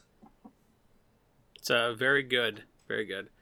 So people who are familiar with my column on MTG Price know that I like to talk about cards like Tergrid, Orvar, and Magda, not as cards themselves, but as decks that are built around them that make older cards go up. Because whatever the price of Orvar, the All Form, is in several months, I don't know. And you know what? I don't like to be asked anymore. I don't care. But if you ask me, hey, Jason, my LGS has a bunch of copies of Whim of Volrath for $3. Should I get them? Yes, you should. Because Whim of Volrath is now $20 on TCG Player. Because everybody who's building Orvar, the All Form, is building exactly the same deck. What the hell? That crap is good? Well, it's not. It has buyback. Let's say that card is money? It's a $3... It's a 3-mana spell that says make a copy of something with Orvar out. That's all that matters. To be fair, I didn't know what Orvar did. Yeah, so if you look at something like Glamour Die, that's $1 or $2 right now. That seems like a real good buy. So, but yeah, so doesn't Orvar have and buyback, right? Tergrid are the and Magda. Those are the 3 that are like really popping a bunch of older stuff. Magda made all those dwarves go nuts, and it made Hellkite Tyrant go nuts, and, you know, I welcome that. Tergrid basically spiked a bunch of Tiny Bones cards, so whatever, that's not new, but I wrote on MTG Price this week about Orvar, so that article will be free on Thursday. Whim of Volrath. Huh. I don't even remember this card. Because it didn't really do anything. It was like a rare that you're like, this garbage back in the day.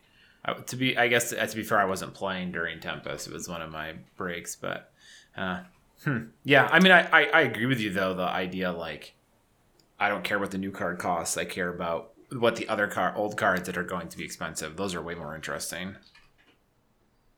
All right, to wrap things up here, Travis, I did do a little bit of research while we were talking. You were right about Elesh Norn, that it was the same print run, but they distributed more in 2017 after all. Yeah. Exemplar Wave 9. Yeah, because I remember it was quite a ways. Because I had gotten it, had gone up in price, and I was feeling all smart, and then they announced that, and I felt like an idiot, and everyone tweeted me and was like, sell your Elesh Norn, and I really got lucky that some guy bought it. Fair enough. All right, so huge thank yous to Jason E. Alt, Commander-in-Chief, for joining us to talk about Kaldheim and tell us a little bit about the changes to EDH Rec. Always good to have you on, Jason. And do you want to tell people where they can find you online? Yeah, check me out at Jason E. Alt on Twitter. Check out my pinned tweet that says links to all the other projects I work on.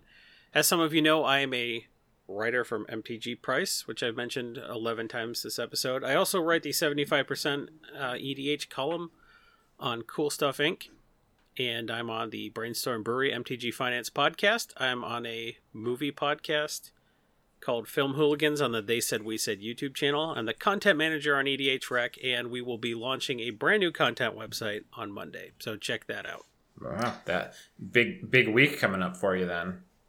Yep, it's never a dull moment. I was kind of remarking that we had a lot of projects all launching in February, and I think Don said he wants that to be the new pace. So we're going to be innovating a lot in 2021. So expect big things from EDH Rec. Jeez. You guys can find me on Twitter at MDGCritic, as well as via my constant haunting of the Pro Trader Discord. What about you, Travis? I am on Twitter at WizardBumpin, BUMPIN. Also like to remind our listeners to check out the MTGprice.com Pro Trader service for just $7.99 a month or $79.99 per year. You can get early access to this podcast, fantastic articles by the best MTG finance minds in the business, and a super active Discord forum that will drive better returns and save you money playing Magic the Gathering, Pokemon, Flesh and Blood, whatever is out there and making folks money in collectibles, which is basically everything these days. Once again, MTG Fast Finance is proudly sponsored by Cool Stuff Inc., where you can find all sorts of cool stuff in stock, including all the best in Magic the Gathering singles, sealed product, and a plethora of other collectibles. Use the promo code FINANCE5 during checkout at CoolStuffInc.com and save 5% off your order and support this podcast, which brings us to the end of episode 258, coming up on 5 years. 257. Oh, 257. My apologies. It was 2:57 when we recorded last night, so I thought tonight was 2:58. Always a pleasure.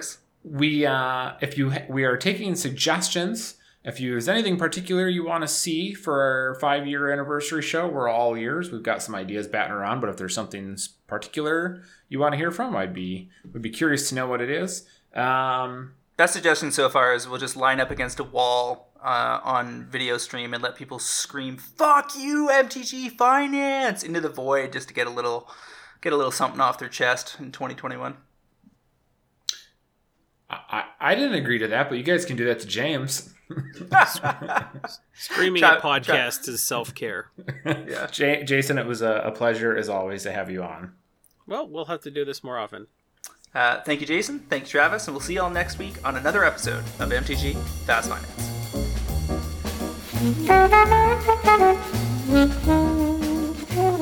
you.